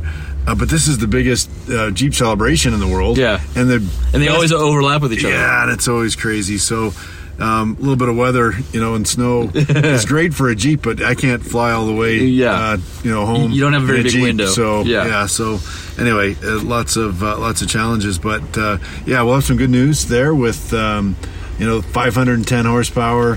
Who doesn't love a good inline six? Oh, it's two turbos. I thought it was novel that you guys are that the twin turbos are not sequential in the sense that they're feeding the entire engine. Each 3 cylinders are treated as a bank, and they get their own turbo, and so you have faster spool up and less lag and all that. I'm really excited. Obviously you haven't announced everything that is going in, but we know that engine's coming. And it looks really great on paper. It really does. It's a lot of fun to drive too. I can tell you, I've been driving one at home, and it absolutely makes you smile. It's absolutely incredible what the Hurricane can do for Wagoneer and really move it along. Still holds on to its 10,000 pounds of towing as well, which is really important for a lot of customers. It's Hurricane. The rumor was Tornado, but it's Hurricane, right? Yes. Okay. Yeah. Hurricane Twin Turbo 510. Yep, is our official name for it. Awesome. And code name that other thing. Yeah, but, I knew it was knew some wind event that was. Well, the neat thing is there's a little bit of Jeep history there too. I mean, we had a Hurricane in our past as well. So we're really proud to be the first to launch that new engine and really expand the lineup for Wagoneer and Grand Wagoneer with the with the new L version of Wagoneer and Grand Wagoneer. It gets another 12 inches long, 226 inches. If you don't have enough room in that, there's something wrong. And it's amazing because it has more backseat room and more room behind the third row than anybody. And the back seat, the third row is not going to be the place where you don't want to go. The third row is going to be like the place where you own your own space and you're not like a pretzel to get back there. Exactly. It'd be incredible. So, now, Grand Wagoneer is arguably owning the interior. It's the best interior in the world. I'm just quoting people, not bragging. You know? But at the end of the day, really think that that's one of the strong points that Grand Wagoneer has. All the technology that has 75 inches of screen. It's incredible what that has. The only thing that was lacking was the long wheelbase for some of the folks, so we're adding that in. And now if you need more space for your people or your stuff, either way, the new Grand Wagoneer L's got that for you. All right. Well, I know this is going to be a busy next 24 months for Jeep. I know there's a lot of announcements to come. There's some really cool stuff that you're working on that we're not quite ready to talk about yet. But as always, let me know how I can help. And I'm looking forward to some of the stuff that's upcoming because I think people are going to be blown away. Yes. And it reminds me, just don't move for 30 seconds and you can help with something. All right. Perfect. Good stuff. All right. We're going to sit here and wait 30 seconds, and we'll talk to you guys later. Thanks, Jim. What did you have to do? What did you have? I can't talk about it. If I could talk about it, I would have left it in the recording. But embargo. I thought that everything there on site was for public consumption. Everything they announced, yes, but when the executive is comfortable with you, you don't burn him on anything, Lightning. That's how you are in with the stuff, as you honor the embargo. Yep. So what you're saying is... Thanks for watching, and remember, everything matters. Listen, all will be revealed in due time. How about that? Right. And until then, we should get to some news. What's new in trucks? We need to know. What's new in trucks? We need to know. What's new in trucks? We need to know. Lifted, lowered, and everything in between. What's happening in the world of trucks? That was a weird one, but I'm okay with it. I'm not. I'm all right with it. You want to try it again? Nope. You sure? It just lives on how it is. Okay. Hey, Lightning, did you hear? What you talking about, Willis? No, I did not. The Ford F-150 Lightning is in production. Apparently, they've announced that there's 200,000 pre-orders, and they can build about 150,000 a year. That math is a little off. That's not going to work well. But for those of you who want something different, Jim Farley, CEO of Ford, said, this is not our only electric truck. Mm-hmm. Apparently, there'll be another electric truck just down the road. In fact, Ford is working on a new campus in Stanton, Tennessee. They're spending $11.4 billion to build an electric vehicle assembly plant and a gigawatt battery factory there, as well as 2 more gigafactories in Kentucky. So a contender for this could be the smaller Ranger, but our guess is it's probably the Ford Maverick. It's our guess. Oh. But we'll see. Very curious. It'll be interesting to see. So if you are interested in an electric truck and the F-150 is a little bit too much truck for you in the Lightning, just wait a little bit longer because Ford says in the next 2 years they're hoping to be able to pump out, I believe they said something like 2 million EVs. Holy mackerel. That is a lot of electric vehicles. Hey, Holman, did you hear? No. Did you hear that Ford is also trying to pull off a tank turn in the F-150 Lightning? Sure. So according to this patent, I'm looking at Patent Guru, methods and apparatus to perform a tank turn, submitted back in 2020, approved April 21st. Just recently here by Ford Global Technologies, LLC. Methods, apparatus, systems, and articles of manufacture are disclosed to perform a tank turn. Weren't you saying during another episode that they had the tank turn on the Rivian, right? My guess is that there may be some technology sharing because Rivian has already shown their tank turn in practice. It's not just on a patent on paper. So gotcha. Either Ford is doing it differently or Ford's patent will be invalidated because Rivian had it first, or there's some technology sharing because Ford is a major investor in Rivian. So here's another curious thing I happened on by just happenstance. Listen to this patent I just came across from Ford. Method and system for a vehicle sanitizing mode. Okay. Methods and systems are provided for heat sanitizing in a vehicle. And one example, a method may include responsive to receiving a request for sanitization for a vehicle interior, activating an ultraviolet germicidal irradiation system, and operating a heating, ventilation, and air conditioning system to heat the vehicle interior above an upper threshold temperature for a threshold duration. Meanwhile, people in Phoenix are just laughing. So, plenty of UV and heat there. In this way, the HVAC system may be advantageously used to expose the vehicle interior to temperatures that kill or inactive microbes, while the UVGI system may supplement the heat sanitizing.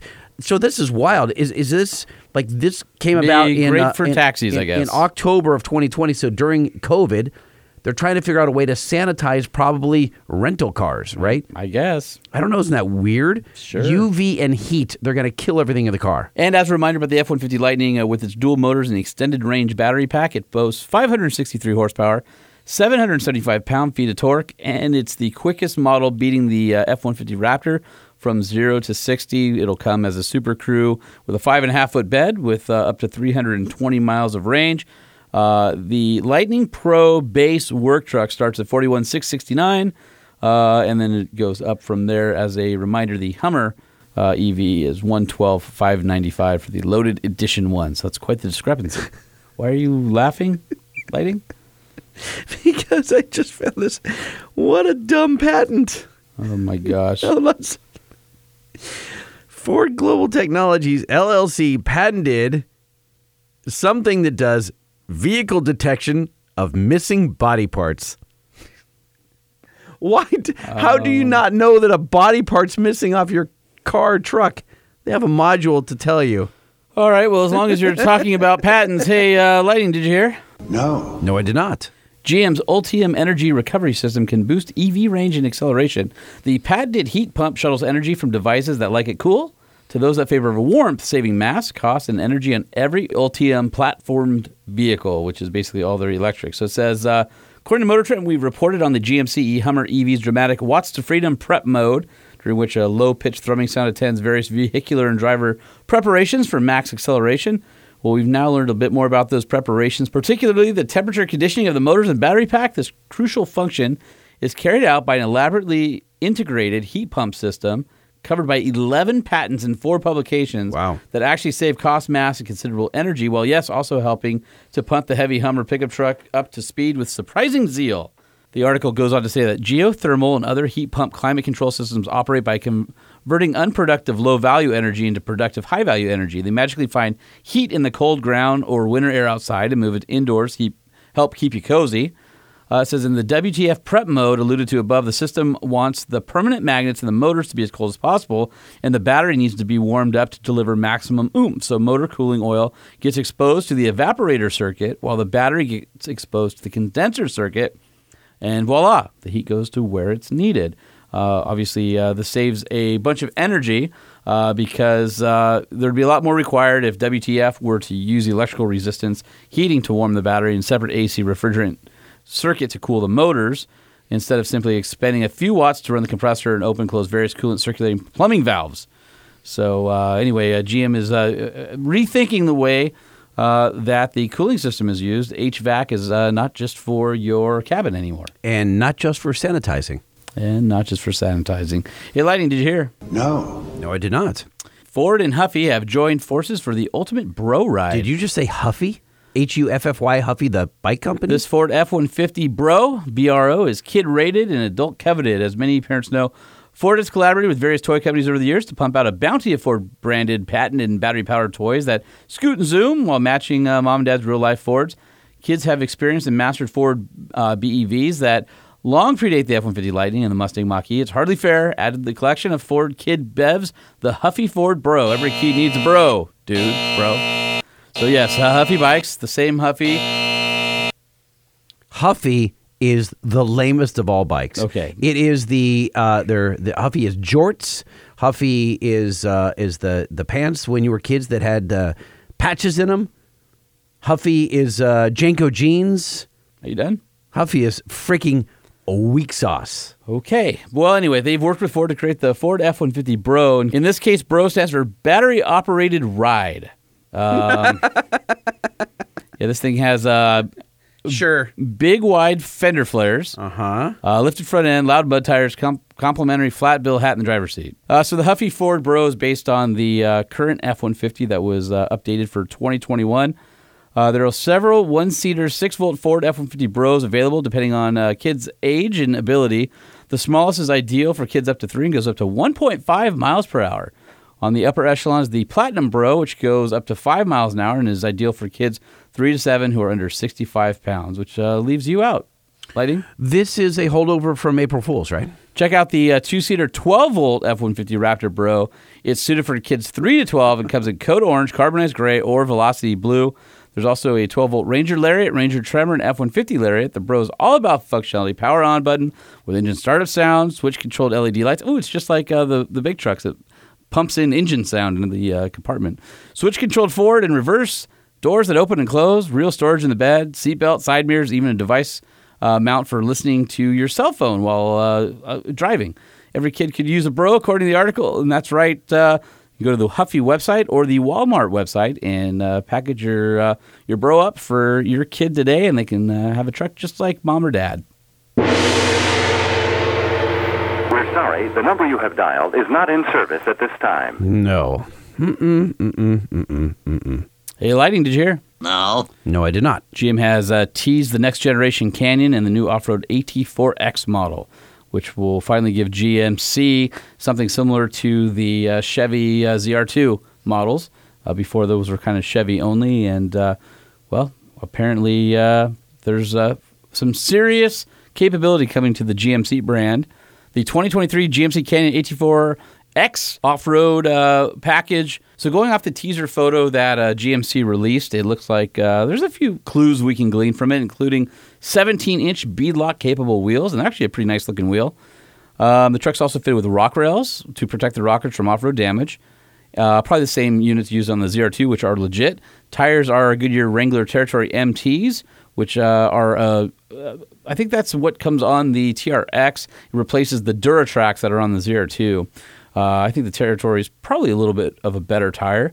Current Colorado ZR2 is a 30.5, a 265/65/17, while the upcoming 2022 Sierra 1500 AT4X will be fitted with 32.5-inch tires, 265/70/18s. But I was told through the grapevine that the Canyon AT4X will be fitted with 33-inch tires. So those are much healthier. Yeah. Also, hiding under the skin are the same Multimatic DSSV dampers you can find on the Colorado, which are a fantastic shock.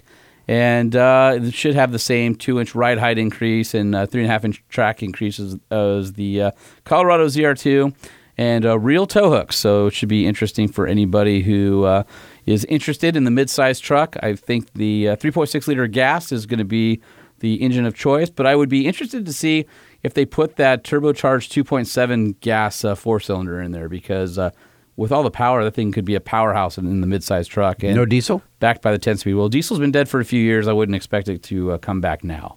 But with the 3-liter, not the 2.8? The 3-liter is a straight 6. So it wouldn't fit. Wouldn't fit. Yeah. Boo.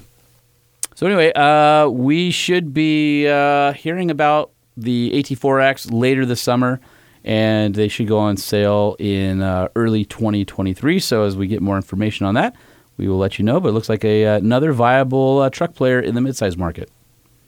Hey, Lighting, did you hear? I mean, no. I don't think so.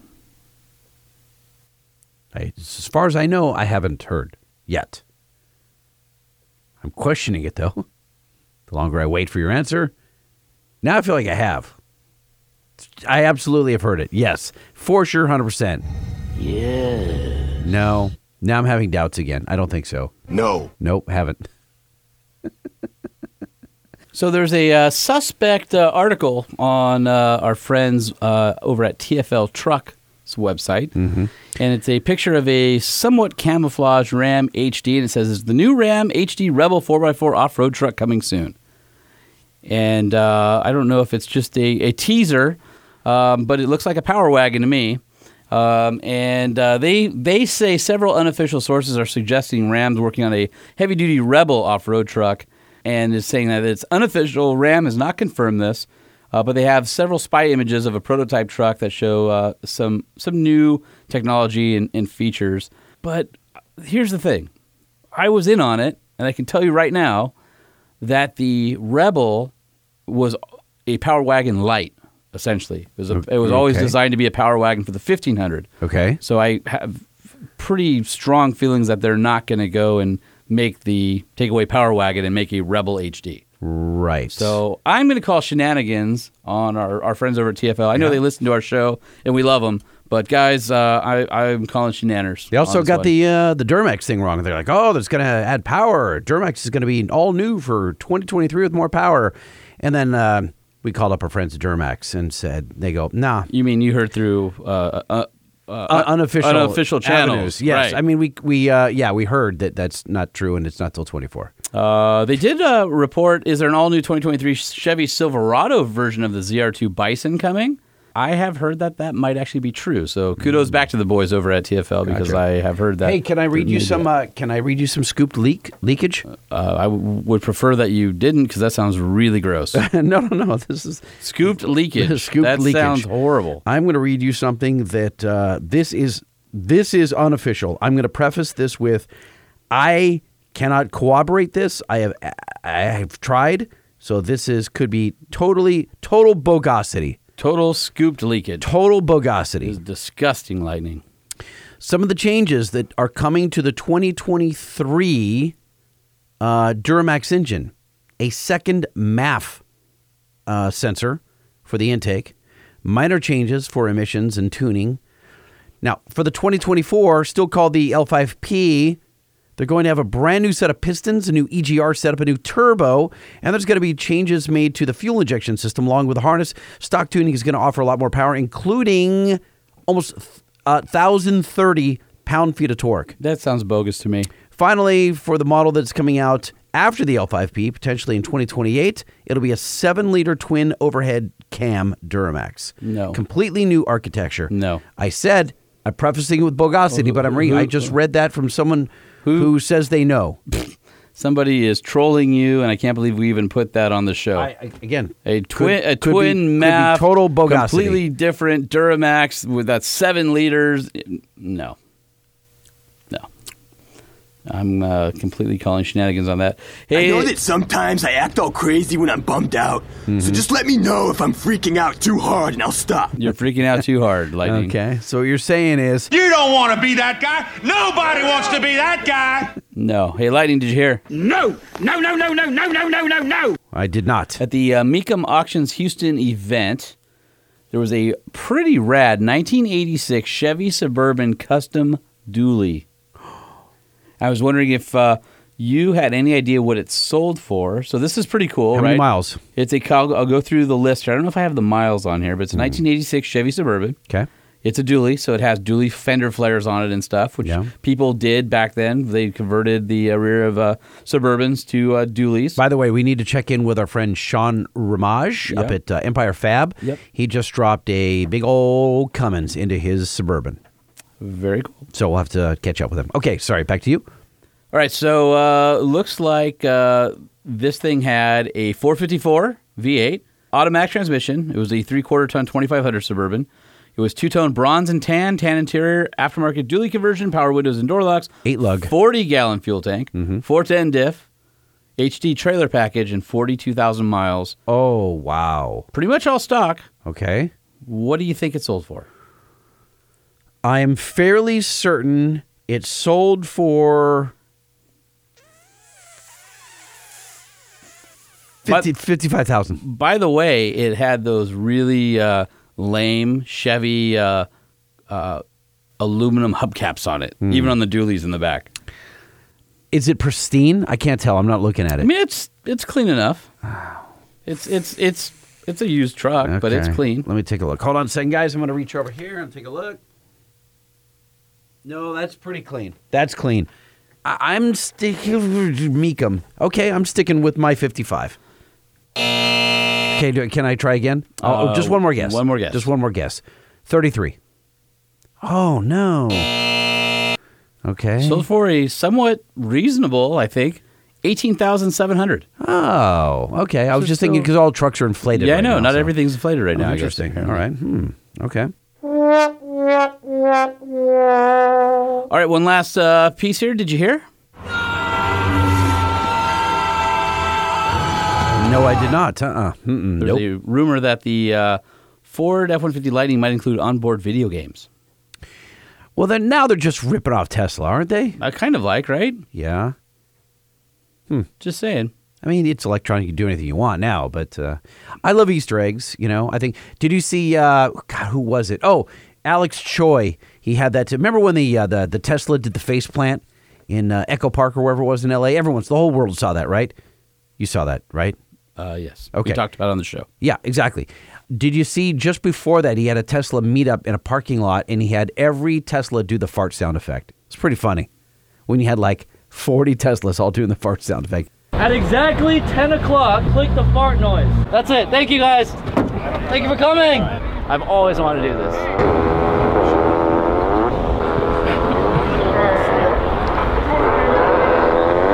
All right, what do you say we get into some inbox?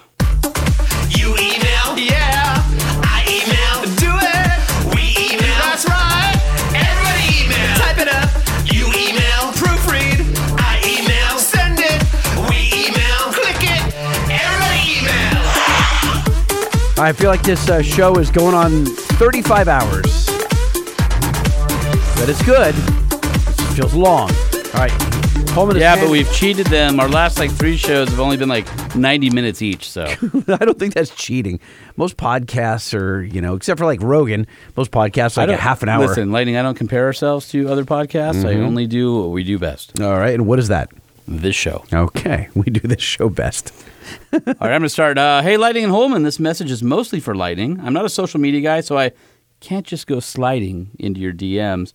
I want to give the Pedal Monster and iDash Data Monster combo as gifts to both my cousin and her boyfriend.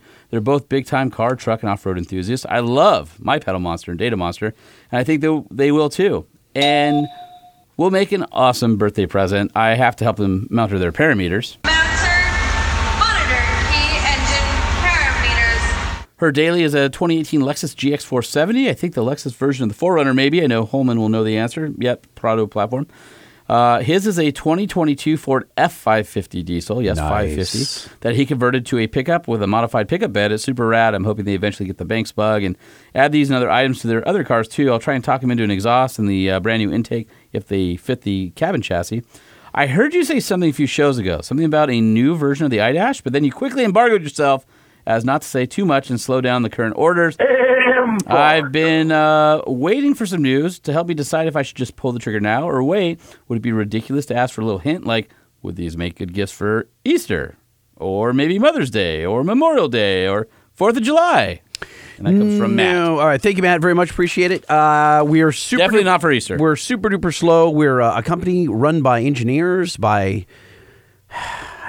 sloth engineers. It's very smart sloths. Very, very smart sloths. They're in no hurry to release this thing, so I would buy the current iDash. That's my advice to you now. And if you're looking for a deal, and you don't have Instagram, you can email me. It's the letter J, T as in Tom, ILLES at bankspower.com. And I'll hook a brother up. But for all you guys on Instagram, you can slide into my DMs at LBC Lightning. I think I've hooked up. Use lube, please. That's gross. I think I've hooked up over 30 of you so far. Apparently this show works. This show apparently does work. Yes, they're not thrilled of the loss in revenue, but they're happy that we're hooking up our. The next email? Okay. By the way, did you just say that this show feels really long, and then you're just like the stream of consciousness over there? Okay, so this is from Chris Flippin. Lightning, you've talked a ton about the Pedal Monster from Banks, and while listening to the show last week, I was thinking about Gale's history in boat racing. Then I thought, what about a throttle monster for marine applications? I feel there would be a market for a variety of boats, Sea-Doos, jet skis, etc. Has Banks ever considered something like this? Keep up the great work, and 5 stars. 5-star review! 5 stars! That is an outstanding idea, but we do not have the bandwidth. So thank you. I'll put this right over here for now. That is cruel. Man, what did he ever do to you other than give you some ideas? It was a great freaking idea that we just won't do. So I don't like to give false hope. Oh, really? Oh, yeah. I'm good at giving false hope. Let me read my next email here. Oh, here we go. Here it comes. Lighting and Holman, in that order, since it's in the show logo. Yep. First question, why do manufacturers put one rear shock ahead of the axle and one behind? My guess is to find axle wrap on leaf-sprung trucks, but looking for your thoughts. That is exactly why they do that. And there's some passive rear steer handling element, I think, and you might notice that some of the newer trucks are outside the frame rails. That's also for more control of the axle and whatnot. Second, when are we going to have Rick Payway on the podcast? Rick Payway was on the podcast in a house full of cats. Where were you, buddy? Full of cats. He just went cross-country in his flat fender. That might be a fun interview to have him on and talk about him and Freiberger going cross-country in the flat fender I think it was from Arizona to Florida to Key West. That's a long trip on a flat fender. It was, on dirt at 45 miles an hour. Wow. Loved reading his articles in many magazines through the years. Also would like to hear Derek from Vice Grip Garage and Rich from DeBoss Garage. Ask Rich about his Caterpillar swapped OBS Ford, Cummins swapped Chevy Standard Cab, and Quad Turbo LS swapped Audi. Finally, Lightning. What can you do for those people who want to purchase some Banks product but don't have social media to slide in your DMs? Man, what is this? Is like all Banks customers? And hold on. What's up with you guys not having Instagram or Facebook? Like, what? Seriously? Anyway, it's 2022, dude. Jay Tillis at BanksPower.com. He just told you that on the last First answer. initial, last name at Banks Power. This is from Brant. He says, as always, 5 stars, and that's what she said. Congratulations. You have earned 5 stars. That's what she said. Thank you, Colonel Potter. Good morning, Lightbug and Hornet. I'm writing to you That's a new one? Yeah, Lightbug and Hornet. Anyway, so he's writing to us before he takes off for work. I wanted to talk about the episode where you talked about crab steer on the new Hummer.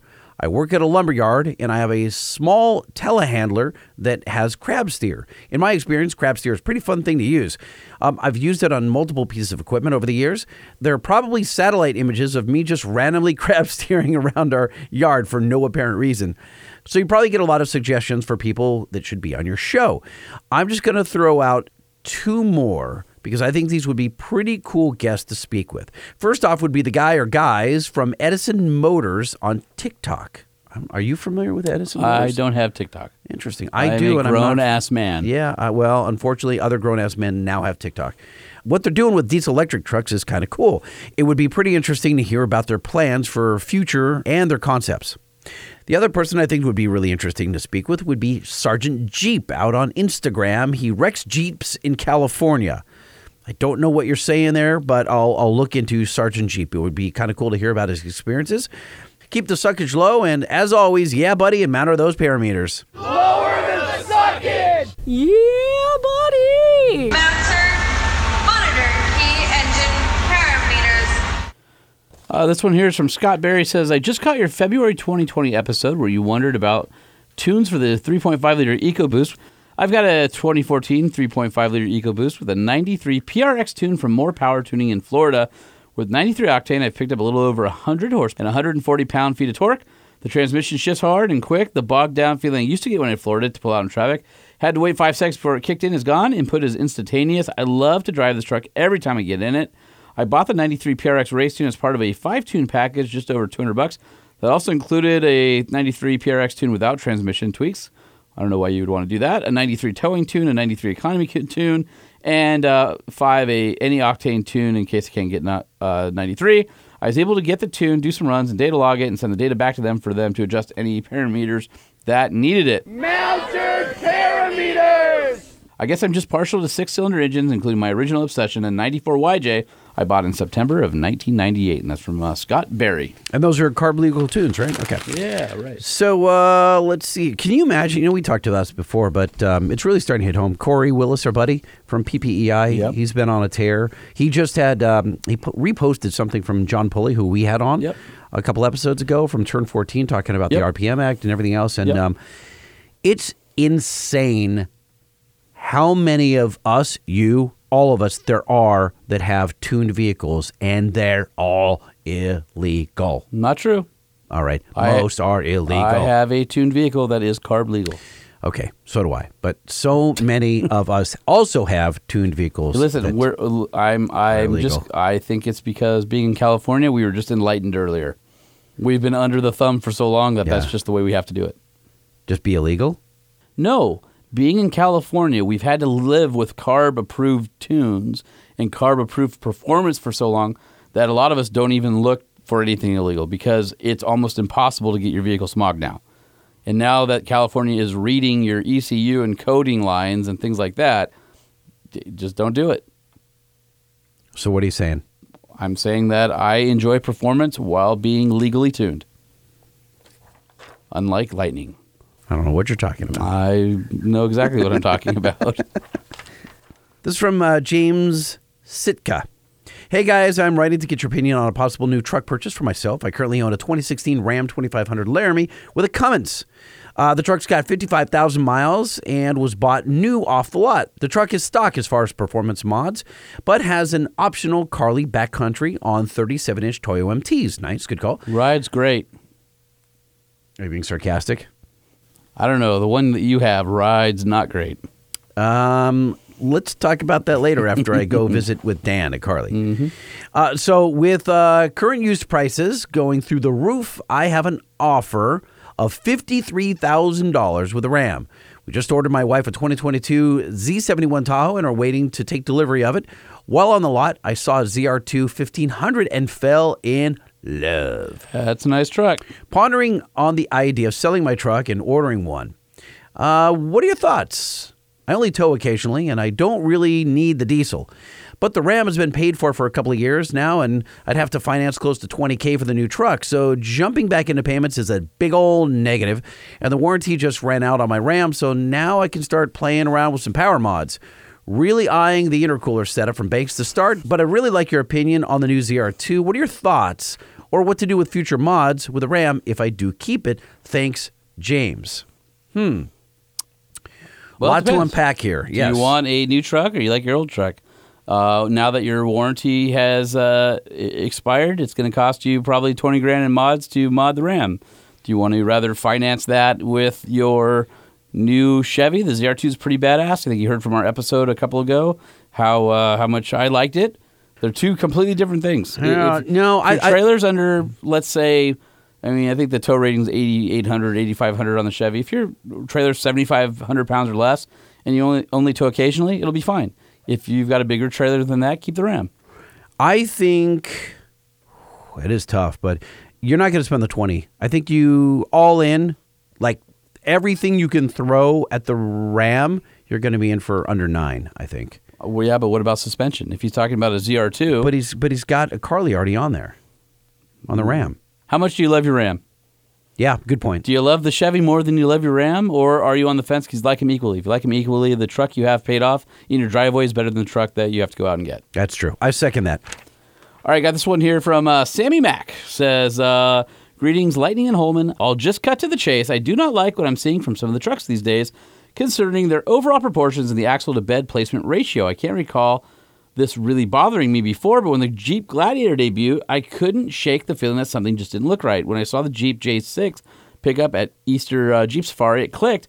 Why do the design engineering teams think the rear axle needs to be so far forward in proportion to the bed space?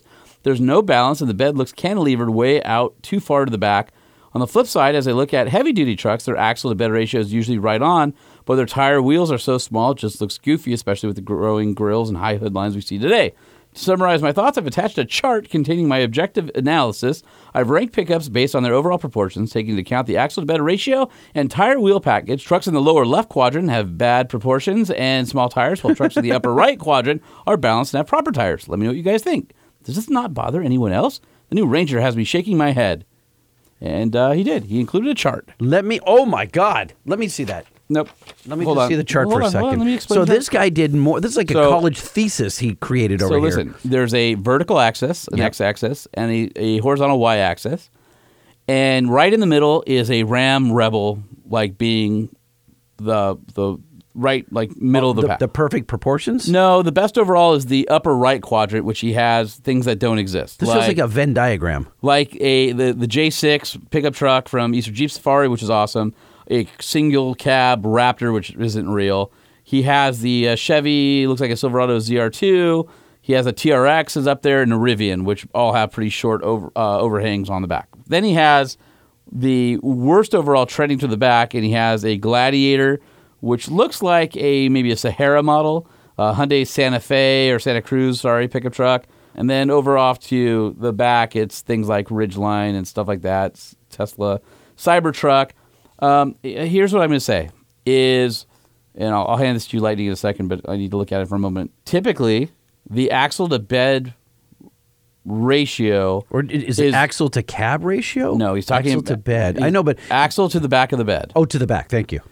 The reason for that is they have to package with, let's say, leaf spring trucks.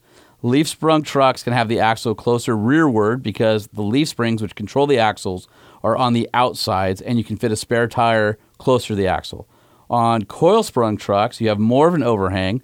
So on a Gladiator, for example, you have the overhang in the back. To Mark Allen was talking earlier, he has to package a track bar back there and a spare tire and a bumper. So that's going to have a longer overhang, and it depends on what size. So the Jeeps can fit a 35-inch tire, so it needs more space to fit a 35, whereas some of the other trucks don't have tires that big, so they don't need that much space for a spare. And when you're talking about tire size on the big trucks, you have to remember that tire sizes are only as good as what's on the market. So you need a E or F rated tire that has 10 plies or whatever for all the towing and heavy duty. Well, those aren't necessarily going to come in a 35, 37-inch tire. Right. Plus, you got to manage thermal loads and axles and all that. So they're typically going to have a smaller tire with a shorter sidewall, usually under 32.5 inches or so. Now, the aftermarket has some things. I think Nitto has an F-rated tire, and there's some other companies that have that. But that's not realistic for a manufacturer. So, Lightning, I'll hand you this chart. Do you have anything else to add to that? He's just bitching and moaning, which I think is cool and funny, but like, if he's going to buy one, what's he going to buy? You know, he doesn't say he's going to buy one. He's just mad that that today's proposal. No, I think it's valid. I think he's thinking the designers are doing this, and what the hell, or isn't anybody looking at this? But the reality is you can sketch something on a napkin that looks perfect, but when you get into the realities of crush zones, packaging suspension, packaging spare tires and a fuel tank, and all that stuff, you still have physical space which is why production vehicles don't look like the concept vehicles. Concept vehicles are fanciful. They don't have to include all those things. A production vehicle has to, which is why you see proportions often change. It's weird when you look at a stock. He's got a stock Gladiator. We've got two of them. Look at the Rubicon version to the right, which looks way better on 30 Way degrees. way better. The one on the worst overall, it says worst overall on his the bottom is the left. Sahara stock. The Gladiator. Sahara. Why does it look like a top hat to me? That truck looks like a top hat. Maybe it's a top hat. It has small tires. I'm not going to buy a top hat. That might be a sport, actually. Yeah.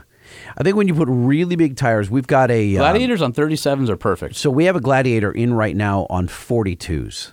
42s are big. 40s aren't bad. Yeah. 42s are... That's these are like balloon tires. Those are like 29s. These are like Mickey Thompson big. Massive. Yeah. But it looks cool. I got to say, it looks rad. Yeah, there are a lot of trucks on this, his little... I mean, congrats on the homework assignment. That's pretty solid. This is pretty cool. And I have to say, I'm looking at the TRX, and this has got some good proportions. Looks good. Mm-hmm. All right, well done. All right. Thanks for putting in the work. One last email from our friend Jordan Scott here at Motor Trend. He says, Sup, Hubs and Jubes. Listeners, can we Sub Hub and Jubes? Yep, Sup, Hubs and Jubes. Oh, Hubs and Jubes. And he says in parentheses, listeners, can we work on adopting a cohesive set of nicknames for these guys? No way. It's fun this way. He says, I have... Sups, Hubs and Jubes. He says, I have much more respect for what you two do. Jay even edited a solid minute out of Jordan's Truck Inception Show Jordan podcast call from LST, and I'm still embarrassed. Kudos to Mr. Mulbauer, though. He's definitely the Holman of our phone call. Ding me, Sean. I blame the weather. My Southern California pompousness was showing hard that weekend, and the cold interrupted normal cognitive function. You almost had me sold on the Gizzolent truck care products. I would have been happy to be one of your first customers. Then Sean ejaculated all those bleeps. Guess he had a lot of people telling him they don't want to go camping. Haha, gross. I'm going back to eating your meat. And anyway, Lightning, don't tune out. Oh, he's so... Oh, just as you're tuning out. Amazing. Like, he's listens to the show. Yep. That was awesome. Anyway, Lightning, don't tune out yet. You guys need to talk more about mountain biking. Sean, what are your favorite trails? How accessible are your trails? Yeah, you hurt yourself on Moab. Do you need a trail-capable rig to get there? Could a guy at Stock Crown Vic find them? Would OnX subscription be useful for an avid mountain biker or gravel biker? Sure, yes, I'll yes to all that. I grew up BMXing and dabbled in mountain bikes over the years. I'm familiar with a couple trail centers in SoCal, but it sounds like Sean knows where all the good ones are. I just perfected my budget hardcore hardtail, a 2020 Haro Double Peak 27.5 cross-country bike. Sounds like he's humble bragging there. I've added more gravity capability, too, despite the supply chain shortages, which hit the bike market hard and early. I think there are a lot of riders out there like me who would love to hear about Sean's adventures in mountain biking and appreciate more inclusion of stuff you need a truck to do, but don't necessarily do in a truck in the podcast. No complaints, though. You know, I love you guys. Make sure you're monitoring those parameters. Got to keep the suckage at optimum levels of high, which is pretty much every show. Hold on, I'm going back to eating your meat. I mean, that's so one-sided. It's just funny. Anyway. That's your thing. It is. All right. Well, Lower the suckage! I can't. This show is, it's off the Richter scale of suckage. The suckage is real. The suckage definitely is real. But we do enjoy getting your emails, so send us one, please. truckshowpodcast@gmail.com. That is truckshowpodcast@gmail.com. The Truck Show, the Truck Show, the Truck Show. If you want to hit us up on the socials or slide into Lighting's DMs, you can slide on in. Find him at LBC Lighting. I'm at Sean P. Holman. We're at Truck Show Podcast, and we'd love to hear from you. 657-205-6105. That is the 5-star hotline, and we are begging for more people to give us a call because we're so lonely on the phone calls. I don't want to say begging. Now we sound desperate. Now No, I beg it. we're the dude that can't get a date. I beg of you. No. Leave us your voice. No, it would be Yes. better. Psychology is, man, there are so many calls pending right now. If you don't call now, it's going to be full. Like, and we are so on fire right now. We are on fleek. You know what I'm saying? You know what? Please call 657-205-6105 to complain about what Lighting just said. No, please. I'm sure he's made some gaffe during the show that's angered you. Why write an angrily worded email when you can yell on the phone? Why do you want them to turn their scorn on me? Because I can't be the only one. It takes too much of my time. All right, yeah. And by the way, we would really appreciate a 5-star review and for you to write some funny words with it, please.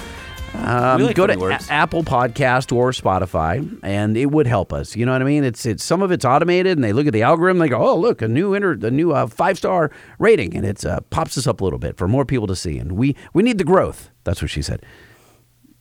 The suckage continues its all-time high. That's what she said. All right, well, among the things that don't suck as hard as we do are the awesome pickup trucks at Nissan. Ooh, true that. Head over to NissanUSA.com where you can build and price your Nissan Titan or Nissan Titan XD. Get the industry's best warranty, 5-year, 100,000 miles, or check out the hot-selling Nissan Frontier. I'm telling you, we're going to have Jared on the show because I want him to give us his review of driving the Frontier like 2,000 miles. You're saying it as if I said no. I'm reminding us. I'm holding us accountable for having a Frontier review from a third-party person because otherwise we will forget. Okay, here's so I'm putting it on the show. Here's a pen. Write it down. It's written down. Okay, got it. It's written down. It's on the show. All right. So if you want a truck that's dependable, reliable, and looks damn good, go see how a Nissan fits in your driveway. And if you remember, some old lady came out with a shotgun. That's the other part of the story. We had you taped into the car. There's no old lady living near where Dana was standing. And apparently, Dana had gone out in the cactus or the weeds and urinated or something. Something pissed her off. And she comes out of the house. We had taped the top of the window so it wouldn't blow out on both sides. So Chubba is sealed into the car, and she comes out holding her shotgun against the glass and yelling at you.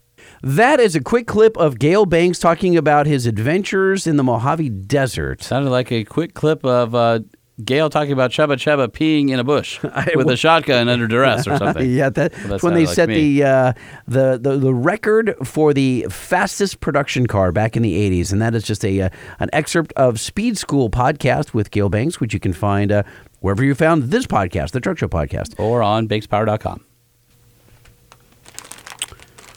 All right, Holman, this is a bonus. One of our mutual friends did this. Tell me what you think.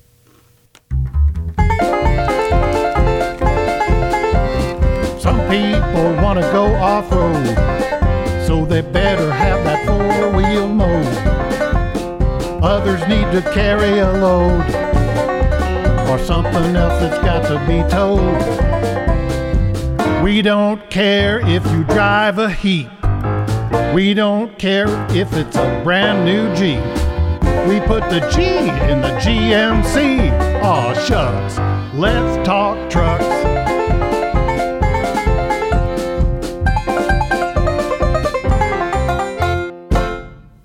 What do you think? Is that our new theme song? Who did that? Our friend Alan Goldman. Well, that's pretty solid. Do we have the rights to use that? Yep. It was written for us. Oh, very nice. Love Alan Goldman. Is he going to perform it live for us? I bet he would. At the G-Spot? I bet he would. I love that. That's his club. That's not actually a thing. It's a club. Yeah. G-Spot. That's his club, where his music club. Yeah.